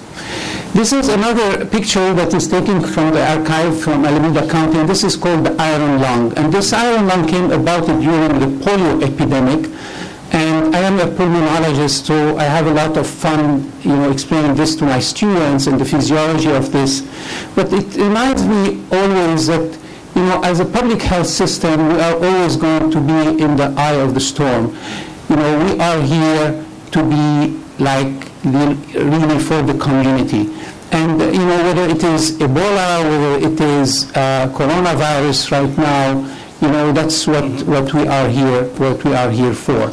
And to remind also people that they have to support us with this, because it is going to be our physicians who are going to really take care of the injured and of the people who are affected by any public health issues. This is another pictures, and I don't have the date on this one, but this is probably the street. This is Veracito. I probably park under this building, around this building. But this is the old, like the old ambulatory care center. I can tell from the car, it's probably like 80s, late 80s, late 80s, late 90s. Again, it gives me like a little bit perspective about how we have moved. This is where we are right now. This is our new building. This is when I came in 2016. It was just open. The Sapphire was not there. When I took care of a patient, I had to really interact and sign into at least 7 systems with different passwords to take care of one patient. Now we have a single electronic health system that is supporting this. But also, as a CMO, I came in with 150 physician contract, individual physician contract. One of them was OCare. It was the biggest contract, but there was another 149. 80 of them were on holdover. So as we move forward, now we have only like 3 or 4 on holdover. We are much less in this number of the contract.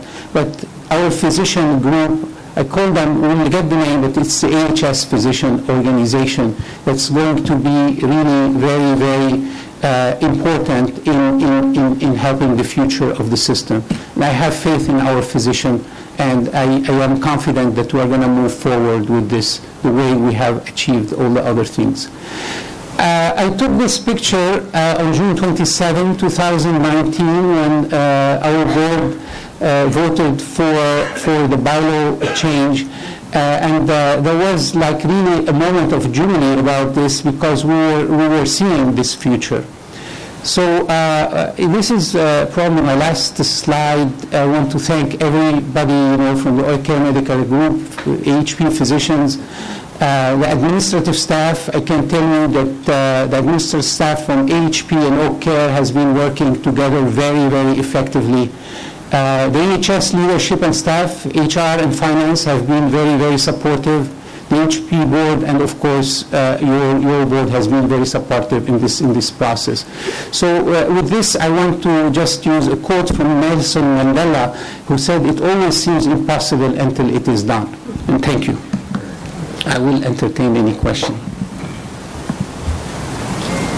Thank you.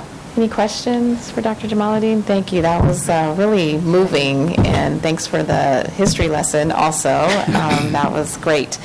And thanks to you and all your hard work, Dr. Savio, Dr. Baden, all the other physicians. It's been a journey, and I guess we've come a pretty long way. Thank you. I do have a question. I feel bad because the end was so inspirational. I hate to go back to like more mundane, but one of the things that the physicians advocated for with this integration, would be more of the physician voice at the leadership table. And I'm just curious how I don't know what metrics you would use, but how will you report to our board how things have changed once this is done, and how will we see a difference in terms of that physician voice here that we as board members can measure and reflect on and hold you accountable for? I will take this as an action item and come with an effective answer about ensuring that the voice of the physician is heard at this table at the Board of Trustees. Come with a more effective answer. I don't want to, Then I would ask also that you include the large practices that we have that are not now AHP or new co. Yes. I'm thinking mainly of the hospitalists and radiologists. Well, not the radiologists so much, but the hospitalists. Yeah. Dr. Ye came to me and he spoke to me about, their future intention to explore a path also to join the group. So this conversation has already started, and we value all of their doctors. They are extremely important for our system, and this conversation has already started. Excellent, thank you. Other questions? All right, moving us on to the Community Impact Initiative, Local Vendor Engagement Program.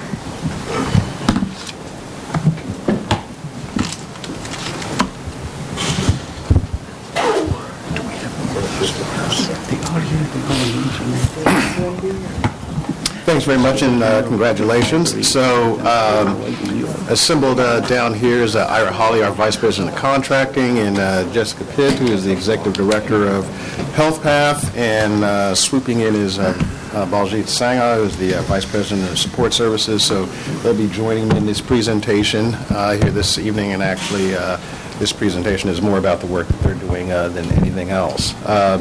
When the CEO came on board, he is, in talking about, why this organization and what he intended to do. One of the things he articulated was the possibility or the expectation that Alameda Health System would become, not only fulfill its, public safety net mission, but also become, a part of the community or an anchor institution based upon its ability, to not only, provide the services that it would, but that it could, increase, the opportunities of individuals within the community and actually, use its resources, to support the community.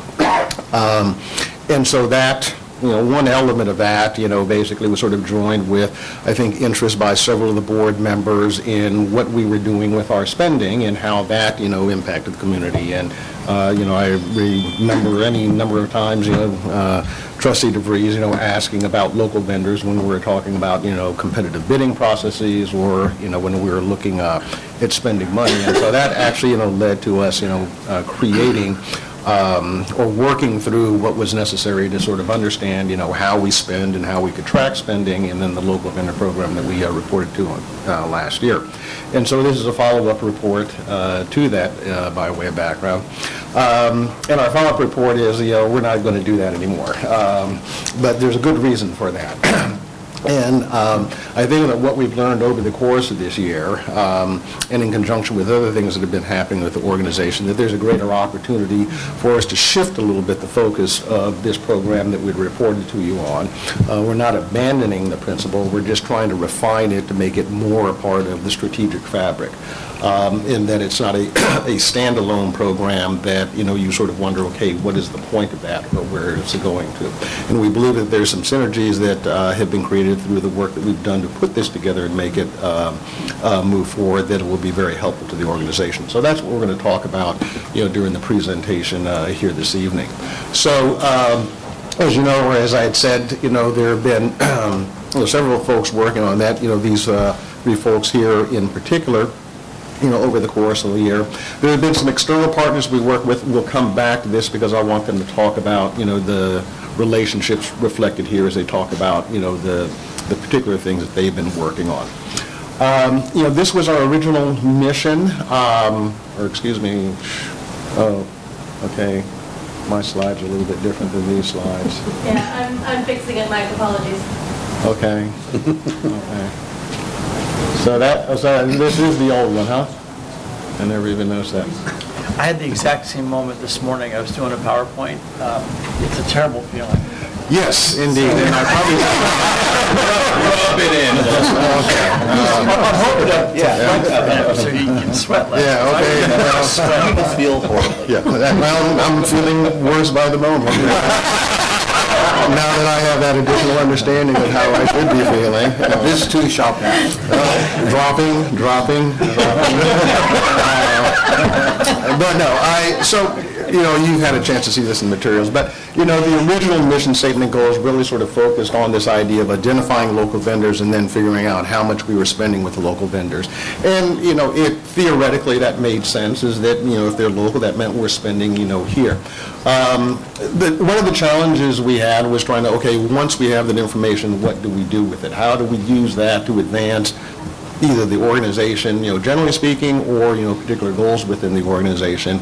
And it really caused us to sort of, ask the question, what does that spend actually mean in terms of things? And, it was sort of brought home in some respects, and when we look back at, our contract with our parking vendor, where we switched from a local vendor to a quote-unquote non-local vendor, but we still, observed that there was most of those employees who worked for that other vendor continued to work for the new vendor.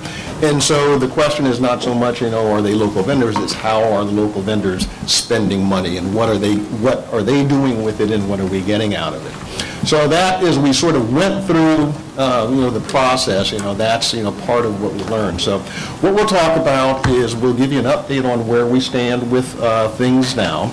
We will go back and sort of update you on the things that we said that we would do when we gave our first report on this as we start out. So what I'll ask at this point is that, Ira and Jessica and Baljit sort of help out. Ira has been working with a lot of the operational elements, since this has been primarily... Third grade, acute care tower, third floor, cath lab desk. Third grade, acute care tower, third floor, cath lab desk. Since he's been, involved with most of the operational elements, and then Baljit and Jessica have been doing some specialized work that supports that. So I'll turn to you now. Thank you, Mike. With regards to this slide, starting at the top, policy development and partial implementation. With Mike's guidance, some of the research that I was able to do in conjunction with others on staff has led to the creation of a draft policy. That policy has currently two elements that it covers, the competitive and non-competitive contracting. So that's an important element that I want to emphasize. There are multiple vehicles through which we can spend money that are separate from payroll. And Level 1 trauma, ETA, 5 minutes. Trauma team to the ER. Level 1 trauma, ETA, 5 minutes. So, in addition to payroll, there are contracting, standalone purchase orders, and then there is GPO-mediated purchases that you can have for either goods or for services. We focused on contracting initially because I was asked to work on this and my world was contracting. So I think part of what Mike is talking about is we are shifting focus, but we are not abandoning the core. The core is still local, and we are expanding it to encompass other elements that will, I think, give us a greater capture of the total dollars that are available for us to stimulate local community, hence community impact as opposed to local vendor. So I just wanted to clarify, I think, what Mike is trying to propose, which makes complete sense to me. With regards to our progress on implementing that policy, we have made partial implementation for reasons that I'll go into a little bit in subsequent slides. At this point, we have already implemented the competitive. What that means is that we currently have a waiting process that we have implemented for any of our RFPs when they go. I actually looked at our tally since we implemented. We, I think, had 5 or 6 RFPs, including several. One of them was resulted in the recent linen contract, which this board approved. Or maybe it will tonight, I can't recall. Either way, the waiting process gives, I think, suitable, appropriate weight. It does vary. It is not completely formulaic. The individual evaluators can decide what they think is the actual evaluation criteria on a case-by-case basis necessarily. So they seem to have arrived at something where the weighting has been between the high single to the low double-digit percentiles. So it's not unappreciable, and it can certainly tip the balance if all other things are equal, which I think is important, because I always want to keep in mind that although it is important to try to fulfill the mission of stimulating local economic impact, there's still the overarching mission, which is focused on quality, financial affordability, etc. So it's always with a mind to keeping those in balance. So we took the low-hanging fruit, and that was the competitive. We don't do as many of them. It gave us an opportunity to have everything clearly laid out, and so we went forward and did that. So far on the 5 or 6 RFPs we have done, none have been calculated that have resulted either in a bidder who was local winning or actually had a single local bidder. Sometimes we are not able to even solicit, despite good efforts, a local bidder who is interested or even qualified to work in that space. But we do have this in place now. Separately, what we have not implemented yet, for reasons that I'll also go into in a subsequent slide, is the non-competitive. That is the largest, the lion's share of contracts do not go through the competitive bidding process, and we do about 450 of those per year. And the way we are currently envisioning implementing the local vendor process for non-competitive, it has additional steps necessarily, and we're still working to figure out the best way that will reduce the burden internally on various individuals in order to make the process still work. Because my department's also Kaizening at the time to try to increase the turnaround and productivity to meet other requirements, making sure the business flows. So that's that one in a nutshell, a big nutshell. With regards to the database bullet, that one is essentially ongoing work to assume that we have the ability, once we implement, to know what we're impacting, because if we can't measure it, it doesn't really exist. And so what we have done is we have cleaned the database to make sure all active contracts now have the address of the vendor, because if we didn't have that, we can't tell you what we have been doing impact-wise. As a result of that, we have actually gotten to the point where, in the third major bullet, we have discovered something I thought was interesting. As I've said, we haven't been able yet to implement the local vendor program for the vast majority of contracts, non-competitive. Yet, without having implemented a change, we have noticed that we are running over the last 12 months in 2 separate snapshots that we're at about 1/3 of our active contracts right now without effort are already with what we define as local vendors, meaning the vendor is based in Alameda County. If we expand that definition to what we call regional, that would include Contra Costa and San Francisco counties, we're at 43%. So I think it's important to note that without effort, although we're going to put that in, we're already at a certain point purely on the number of contracts. Now, there are other metrics that are very important, and that's going to come up later as well. This is an all-clear message for the Code Gray Acute Care Tower, 3rd floor, Cath Lab Desk. This is an all-clear message for the Code Gray Acute Care Tower, 3rd floor, Cath Lab Desk. And so, in addition to focusing purely on the number or percentages of contracts that are local, although it's an obvious metric, it doesn't really possibly get at what you're really looking at. And so we're going to talk a little bit more, I think, about some intermediate and long-term metrics that will hopefully be both supported by you and of value. And if I could jump in here just a second, Ira, I think it's important to understand, because when, I, basically sort of asked the question, how many, I was sort of left, okay, now what? What should that 31% be? Should it be 32%? Should it be 36%? Should it be 100%? And so it was a question of, realistically, what does it mean? How do we sort of, take this information and use it something which is going to, push the organization along? So that was part of, what it was nice to know, and it was good, to understand that, from a holistic standpoint, we were doing this, but the question of what we were going to do with this now that we understood that, that's part of what, what got us, which started, with actually being able to, do that first measurement as far as it goes. Thank you. And on to the fourth and last bullet on this slide that I will discuss, the community impact. This is actually kind of laying the ground for subsequent slides discussion.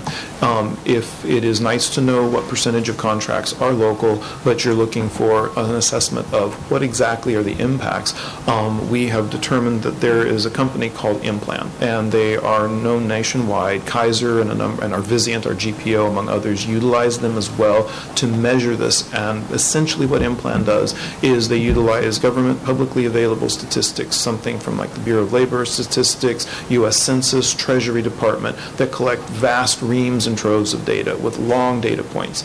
And they, in plan, have algorithms, everybody does, and they essentially use that, and then they have an application. We go onto the platform, and we can input any contract that we are proposing to have with any vendor for anything, for any given amount. For instance, a contract that you approve. And then we can input this. The algorithm accesses all of those various publicly available statistics, and then it converts this into an assessment. And we have worked with them to refine this, and it's very clear that we can get the economic impact in a number of areas, and I'll walk through a slide that actually shows this, of just what's happening in Alameda County. There will be other economic impact, because it's the world is the economy generally, but this is restricted. So when we're presenting to you, importantly, keep in mind, all of this is just what your dollars that you've approved, how they stay and how they stimulate locally. Now, this would be, I think, a logical next step for the development of what kind of metrics do you want to look at to define the impact. Then there are other way long-term that we can talk about and kind of spitball, that they're much more difficult, both because of the length of time we're talking about, as well as how do you actually measure them, and how do you make sure that you don't have conflicts with regards to something is also contributing to it. Anyway, that's enough from me. Back to you, Mike. Yeah, so what I'd like to do is just shift gears now and have Baljeet and Jessica, or Jessica and Baljeet, chime in. Because in conjunction with the information we get, from M-Plan, we embarked on a relationship with the Health Anchor Network, which is, a nonprofit organization, which, is championed by several large institutions, which is really focused on this idea of creating and establishing and sustaining anchor organizations. And then when we were looking at, okay, if we don't have enough local vendors, what can we do to help local vendors work within our system or work with our system, and recognizing, as well that we do spending through our, a GPO, and that GPO has their own contacts, and so how do we introduce local Alameda contacts, to our GPO, and that, Baljeet has the relationship with Vizient. So I'd like for the two of them to talk about the work that they did and how it sort of is peripheral to this, other contracting piece that IRA has been working on. Great. So I'm going to talk a little bit about the Healthcare Anchor Institution Network, and it's a national network of 45-plus healthcare systems from around the country that are really trying to use their economic power to advance the well-beings of the communities in which they're located. We are in the company of some really large healthcare systems like Kaiser, UCSF, Common Spirit, which was formerly Dignity, and many other healthcare systems around the country that are really embracing this idea that as local economic engines that also have, that are inextricably linked to the economic well-being of the community, that we really need to invest more locally. And so how do we use the assets that we have? And there are really three main ways that the Healthcare Anchor Network is looking at that. And one is inclusive local hiring. That's really the workforce piece. And through HealthPath and as a member of the HR team, that's where I've really focused. How do we think about local hiring? How do we think about creating pipelines of young people from the community to ultimately work at Alameda Health System? Then the inclusive local sourcing, that's what we're really talking about tonight, the procurement piece, and then place-based investment. So those are really the three main pillars of the Healthcare Anchor strategy. So we're, Delvecchio attended a meeting of CEOs from the Anchor Network member systems across the country back in August and signed on to a pledge to really commit us as a system to advancing this work. And so I think it just really speaks to what Ira and Mike have talked about, sort of moving away from this narrow focus on local vendor engagement to a much more inclusive focus on community impact. So I'm going to turn it over to you. Yeah, absolutely. Good evening, everyone. So I want to talk a little about the Vizient Supplier Diversity Programs. As we recall, a couple of years ago when we first initiated and embarked on the contract with Vizient, one of the value adds and the elements that we indicated set them apart was this aspect of the diversity program, how we're going to actually grow our local purchasing. So very proud to say, and this is why it's on the accomplishment side, is that we're able to now grow that in a way that we've leveraged their partnership with Kaiser. So this is where we talked about in the previous slides, like where does that partnership land? It's this bullet point in terms of the supplier diversity piece. This slide for the outside partners, the main takeaway here is high-level leadership in a multi-organizational collaboration here. So we have the Healthcare Anchor Network, Abby Massey, who's been really key, and as well as a variety of folks from Kaiser and Vizient. One of the things that we're also proud of with this partnership is this, there's always a conversation in this venues and other venues around synergy and alignment, right? So if we recall back to our own framework of our AHS pillars that we have, one of the pillars is network. And so for us, this is really awesome because it's, that the network pillar really is, to paraphrase, was building partnerships with other healthcare providers and organizations to really support that total health of the families and community. So then we're excited to really have that connected accurately. Beyond that, with this partnership here, we're actually looking to grow that even further. So that includes then the safety net systems of the County of San Francisco as well as Contra Costa to invite them into this partnership.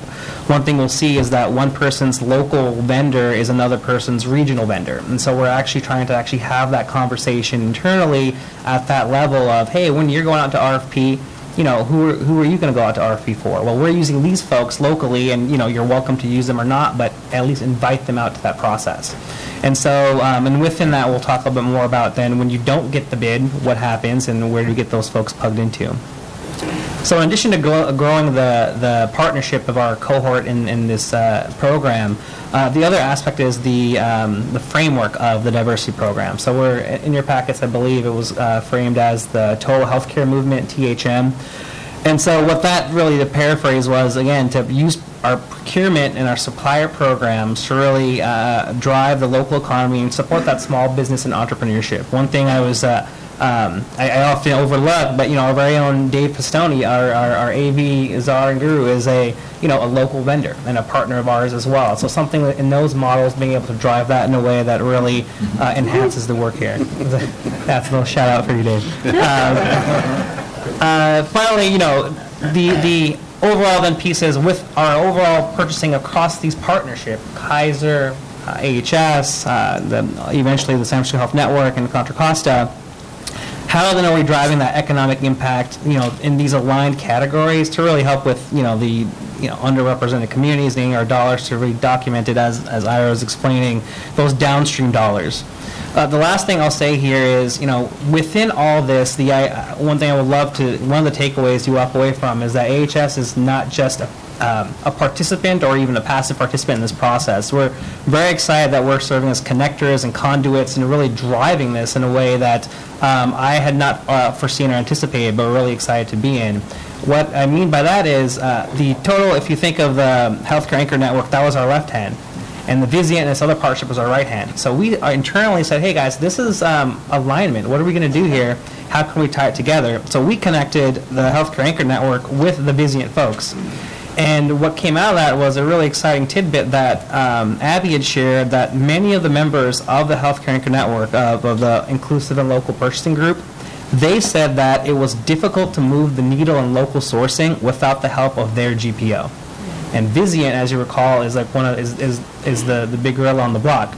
So for us, I think that's, again, we're technically on the accomplishment slide. I think that is a huge deal for us. So just one of the things I also want to include as a takeaway for us here. And I would point out, I actually have been working with the University of California Small Business Diversity Council, which is a collaboration chaired by the various UC campuses and their small and minority-owned business, diversity effort. It's a coalition that involves not only, folks that work with their organization, but, other local, vendors as well, too. One of the interesting things, sort of going back to, Baljit's point about, what is our role in this and, are we just sort of tagging along? One of the meetings I just had a chance, to talk generally about our local, vendor process that we had put together.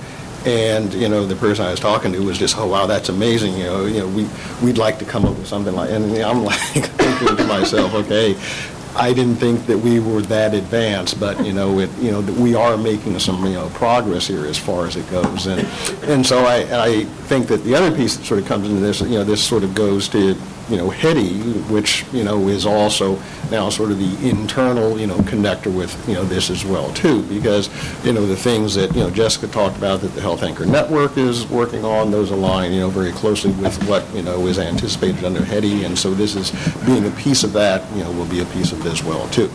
So I just want to talk very quickly, give you a chance to understand or ask any questions about the things that we said that we would do last year. And so in the next couple of slides, these were the items that we had identified as, goals for, calendar year 19, and that what we're looking at, for, calendar year 20.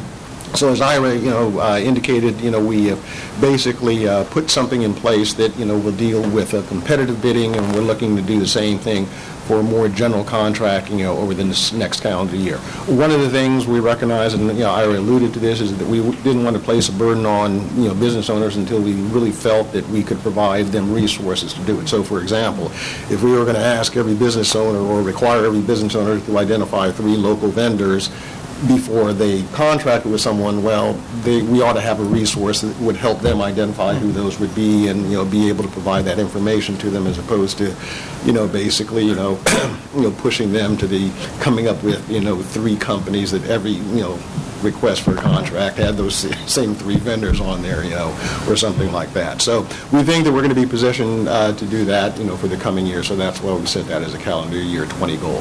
So it shows they're competitive, that is complete. On the vendor enrollment, I'll ask, Baljeet just to talk a little bit about the vendor registry with Supplier Diversity Gateway.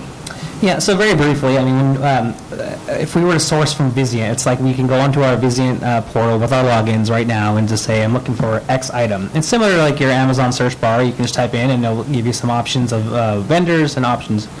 So then the question is, what about the local vendors? Where do we go and type in and search for the local vendors? And this is our answer to that.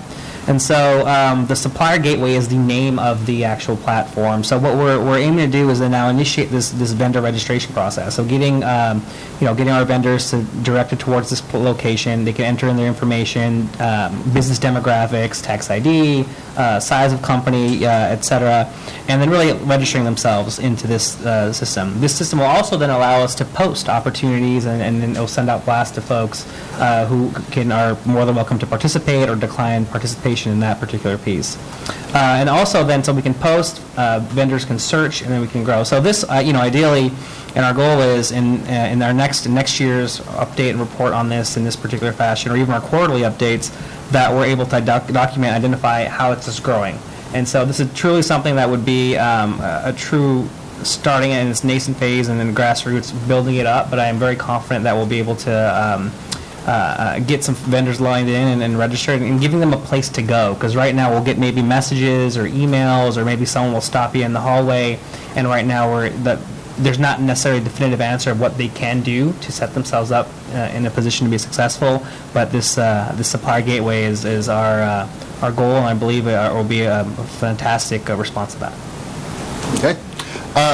The local vendor spend targets, when we presented on this last year, there were some questions in terms of, what would be our capability to measure it, how do you set it, and, one of the challenges, we've got is that there's really no, continuity of thought process around what these targets should be. How do you set them? And, is 5%, enough? Should it be 10%? What are the metrics sort of, based on? And so basically we're shifting away from this, and, we're not abandoning, or, well, we are abandoning this particular idea, then we'll move to something else. But, what we're looking for is something, again, that we can use to sort of, direct, what we are doing as an organization, to achieve a particular result.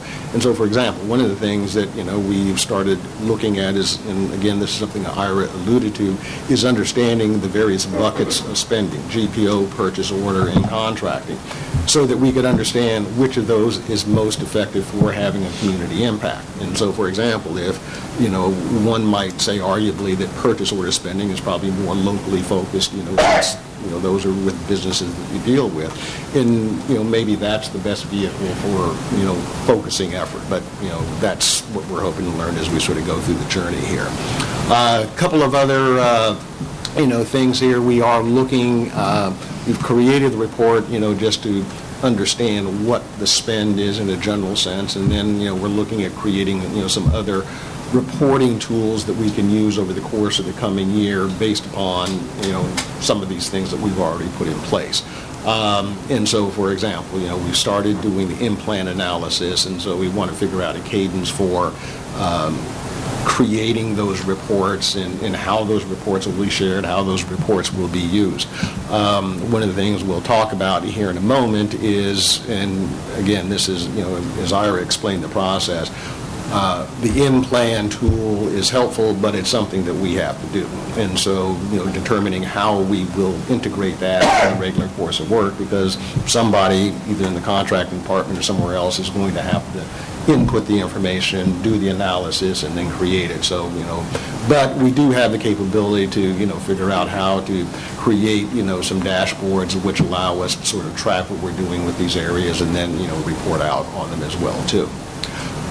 Also, we've basically taken the opportunity to revise the mission and goals statement to really sort of adopt the focus that we are talking about in terms of expanding it beyond just the local vendors. And we think that this is consistent both with a strategic focus but also the other things that we're doing as an organization. So integrating it with HEDI, making sure it aligns with what we're doing with the Health Anchor Network. A couple of things that we've learned, over the course of time, and I'll ask, the other three to sort of, chime in here. We've talked about, the idea of moving towards, this idea of community impact, and I think that it gives us something to really focus on in terms of understanding what we are doing as an organization and how that makes a difference, sort of, from an economic standpoint, but ultimately, how that economic impact may influence things like health equity and those other things. So any other things that you guys have picked up, feel free to go ahead and chime in as well, too.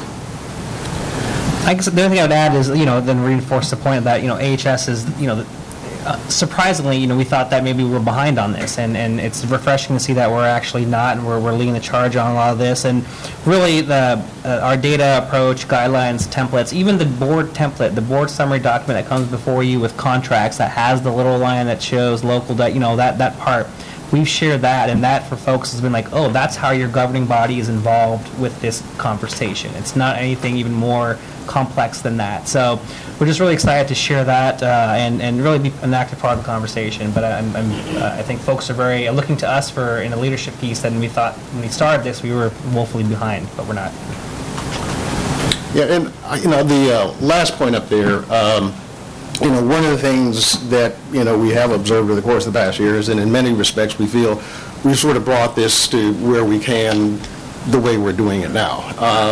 And we also recognize that this is not where we are looking to end up. This is, sort of a point along the pathway. And, ultimately, and I think, for example, with regard to the contracting piece in particular, we want, this to ultimately grow into, a traditional supplier diversity program, which basically, creates opportunity, with, communities that typically aren't involved in, interactions with an organization of this size. But that's going to require, a degree of expertise and capability, which is beyond what we have right now. The local vendor focus is good for, getting us started on that. But we are going to have to figure out how we do this and how we resource this going forward. As I said, there are over the course of, the last year or so, the 3 or 4 of us sort of doing what we're doing, there's other things that have to continue to happen if this is going to continue to advance. Mm-hmm. And so we'll have to figure out, okay, how is that done? And just the simple question, like I said, with the in-plan analysis, is that something that the contract administrators will do? Is there going to be some separate, facility for, incorporating, we're developing that information analysis, and I think as an organization we have to do that. But I think that, we can continue, we can sustain the things that we've done thus far, which I think will advance us in terms of understanding, okay, what is it, what do we gain from this? How are we performing as a member of the community, and how we might leverage that in other respects, and then, like I say, prepare ourselves for the next step. So, unless you guys have any other comments or observations, it's the question/comment/feedback slide. So I think what you've just described is really a comprehensive view, and it's very telling that we're moving forward with a good supplier diversity program. I want to call out a couple of things. In my past experience, small businesses struggle to even go through the supplier diversity qualifications portal or procedure. I'm a small business. I can tell you sometimes when I see what's required to make myself a minority female-owned business and I look at the paperwork, it'd be easier to birth a baby at 60 and give up right there, right? So I will just share with you. I take it that wouldn't be easy. Yeah. You never know. So I want to be very candid and say sometimes large corporations, when they have a supplier diversity program, they also refer those candidates to support programs, whether from the SBC or other institutions that are helping them navigate that system. The other thing is that, historically, we've had relationships with small vendors. I don't know how long ago this was, but maybe 4 or 5 years ago. It was early in my tenure here. I recall when the tower was open, we had a vendor who was a single mom that had a coffee shop or a coffee little cart. And, it was really sad. We had a letter, I don't know what happened, but something happened. And so that to me is an example of where I'm sure she was, just a tiny, tiny operation. And, for whatever reason, we couldn't accommodate something, and she lost her livelihood. So when we think about these programs, we need to also think about the historical connections that we have with the community and those small businesses that have been part of our history, and not forget they may need a lot of help coming along to apply to some of these programs that we now have. I'm not saying we can't progress and we can't keep going forward. It's just, wow, some of those small vendors might not know what to do, and we should have some resources that we refer them to help them navigate that system. Just a thought.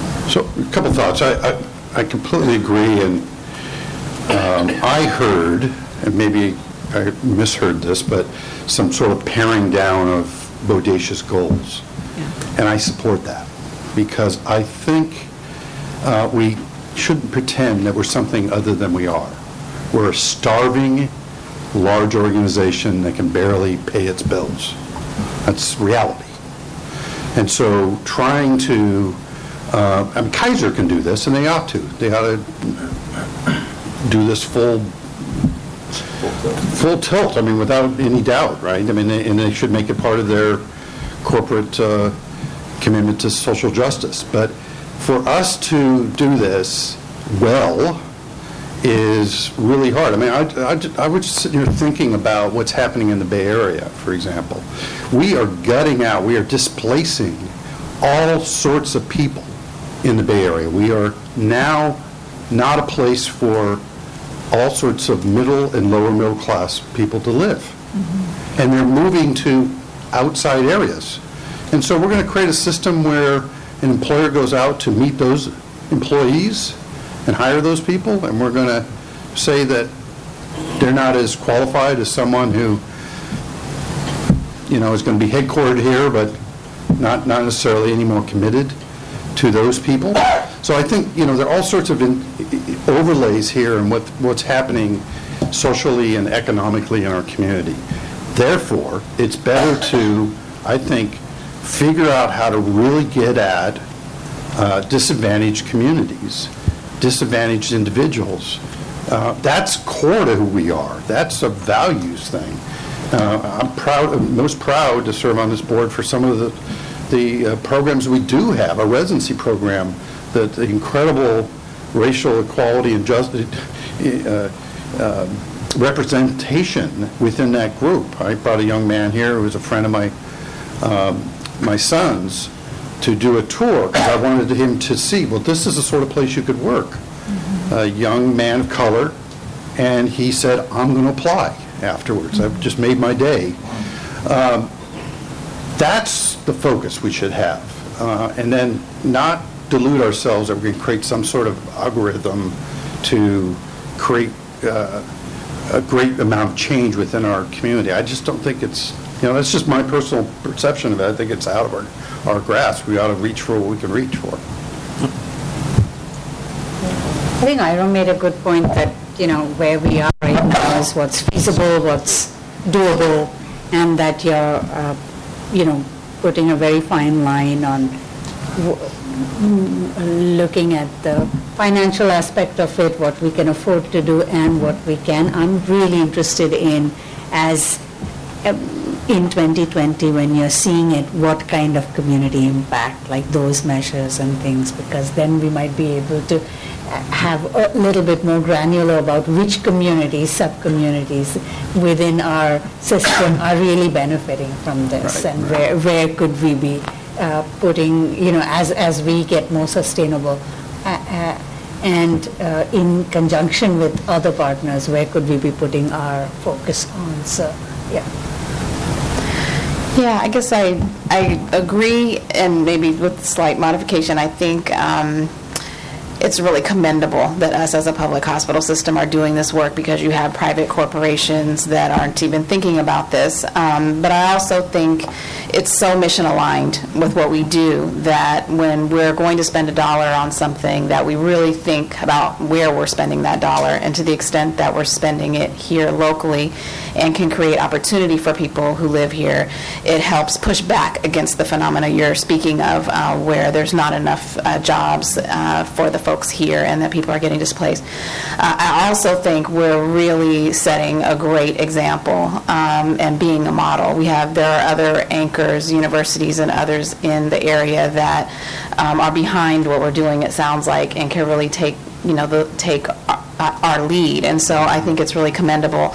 And I agree we can't bite off more than we can chew, and we have other things that we need to be concerned with.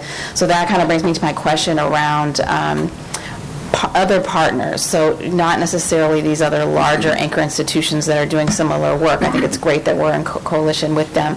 But what about like our chambers or other organizations that already are in relationship with these small businesses, or SCORE, or others who are providing technical assistance to these small businesses, right? Yeah. Can we sort of partner with them, others where they can do the heavy lifting, so to speak, and that they become sort of our points of contact? Is that something we've explored? Go ahead. Yeah, one of the things for us is, as we're launching this supplier gateway piece, I think that aspect of how do we get the word out, right? So I did give you some examples of those anecdotal experiences we're running to folks, but what you're describing is truly a comprehensive kind of invitation. Folks come out to participate. So leveraging those partnerships for those partnerships that have already been in place for many years, kind of referencing back the history that's in place.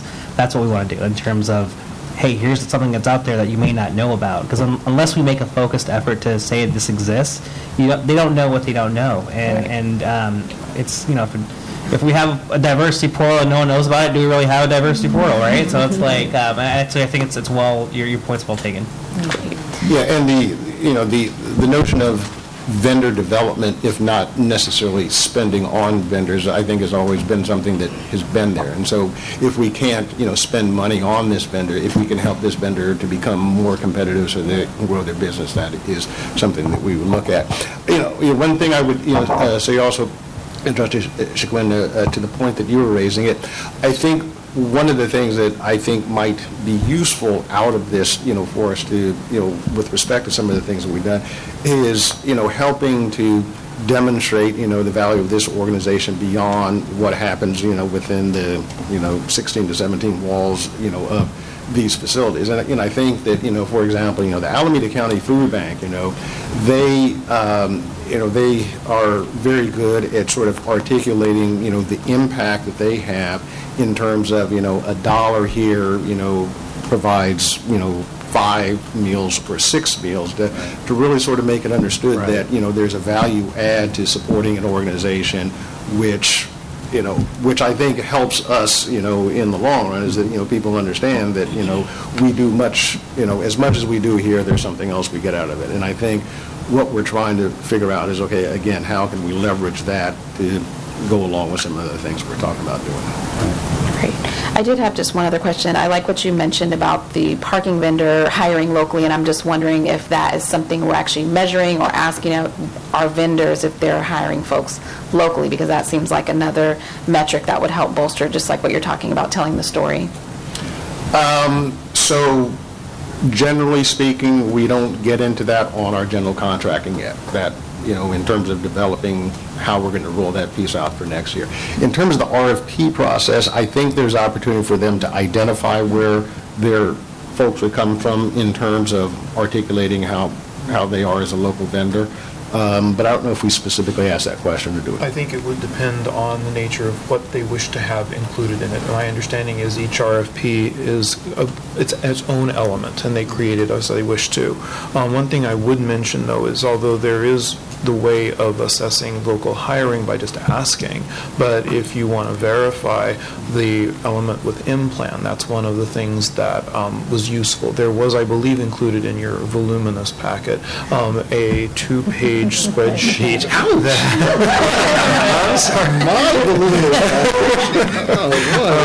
There was a 2-page spreadsheet, and it had a few examples of recent board contracts that had been run through the M-Plan analysis. And I had a little narrative that was highlighted, and it looks kind of like this. And if you walk through that narrative, what this essentially does is their algorithm will tell you for any given contract, if you authorize $4.4 million under a contract, it'll tell you roughly how many local FTEs are either supported or created by that money, just by that contract vendor. It'll also tell you what fraction of the money that you've authorized to spend with that vendor is actually going to be spent and turned by that vendor on their payroll locally. And then it will go another level out, and it'll say, but that vendor's also going to need to have suppliers and vendors supporting them, business to business, B2B. It'll also tell you what fraction of the money you have allocated to that vendor that they'll then turn spend with business to business. It'll then tell you what those B2B vendors are going to hire or support in the way of local FTEs and their associated payroll. And then lastly, it will then say, when you're talking about the contracted vendor, they're going to be, I've got a paycheck. They're going to go and spend that money on a variety of things. This will also, with M-Plan, tell you what fraction of the payroll for the contracted vendor is turned around and spent locally, and the number of FTEs that is supported by it. So by way of example, you recently approved the Mission Linen agreement. Now, that was an agreement where it was $8.3 million. That was the not-to-exceed amount. According to the analysis done by M-Plan, that was responsible for either creating or supporting 123 local Alameda County-based FTEs that are needed. Now, it's important here to understand Mission Linen is not headquartered in Alameda County, but this is why that algorithm is so important, because the nature of linen is you don't outsource it to anywhere. It's heavy. It would be horribly, ruinously expensive to outsource. Some things by their nature must be done locally to be economically feasible. Those things are local captured. And so in this case, even though on its face, not local, but now we're expanding this and looking deeper, and you're like, well, actually, there is some benefit being had. And then if you go and apply it further to the business-to-business as well as to the induced local spend, that came out to a total of 148 FTEs that were being supported, and it had a total labor payroll that was going to be $7.2 million. So we spent or authorized $8.3 million. In aggregate, $7.2 million of that, if you want to think of it that way, have ultimately worked their way into Alameda County residents' pockets. Great. One thing I also want to add is that to your question, so because most of the contracts that we're referring to are also contracts that happen to fall into the areas that I oversee, support services. So whether it's whether it's laundry linen, parking, tonight's biomedical engineering piece. So some of the things are in the comparison and analysis of whatever comes before us. We're also looking at, ideally we're presenting to you something that fulfills our fiscal stewardship responsibility. And so what we're looking at also, where are these savings coming from? Referring back to the parking, it was like, okay, let's line by line. Is this, the one thing that, we spoke about then very candidly was, is this on the backs of the employees who are locally live and work? And we found that, well, no, it wasn't. It was actually, the administrative overhead piece. So we're able to define that. So for us, that's an incredibly important part of it, because many of the folks and the individuals here, our staff love them, and we love working with them. So we were thrilled that one, observation was that all of the folks from the parking team wanted to stay. And so that for us is kind of how do we then look at and compare these things around the local folks, and are we going to keep where we're locally sourcing and hiring. Also, just while not depending on the RFP scope and complexity, one thing that we consistently do, and I know that we champion with our folks that are on the panels is, hey, respondent, please go to the AHS website and please familiarize yourself with our mission and goals: sustainability, population health management, an anchor institution. And so that for them, so they have also worked that into the piece around, and when we see these presentations, they're coming back and saying, oh, by the way, we happen to notice that you're X, so all of our folks work here. And so that's another way that we're trying to, in addition to the more downstream dollars and pieces that Ira described, it's also what we're doing actively up front as well to try to bridge the gap from multiple facets. Great. Thank you. I just had to say thank you. I mean, sitting on finance, and we've had these conversations so many times about local, and to see how much this has moved from the local vendor to a community impact, just the framing of it, and how, I mean, really, I love reading contracts after Ira started writing such a good way, but also the kind of context that you all give. So thank you for this amazing work. Mike, thank you. Joe? Thank you. Any other questions or comments? Yeah, thanks for sharing. Really thoughtful process. I appreciated hearing about it. All right, so our CFO, COO, and public affairs reports are written and in the packet. Did we need any discussion on any of those? Well, all right then. Mike Moy, General Counsel announcements regarding closed session. Yes. Excuse me, there are two items for the closed session. One is a discussion of labor negotiations. Excuse me, and then there is a update on certain litigation matters as well, too. Adjourn to closed session. Closed session adjourned at 9:28 p.m. One action item was taken to ratify a labor contract, item number 2. So if I would, let's do that. Yeah.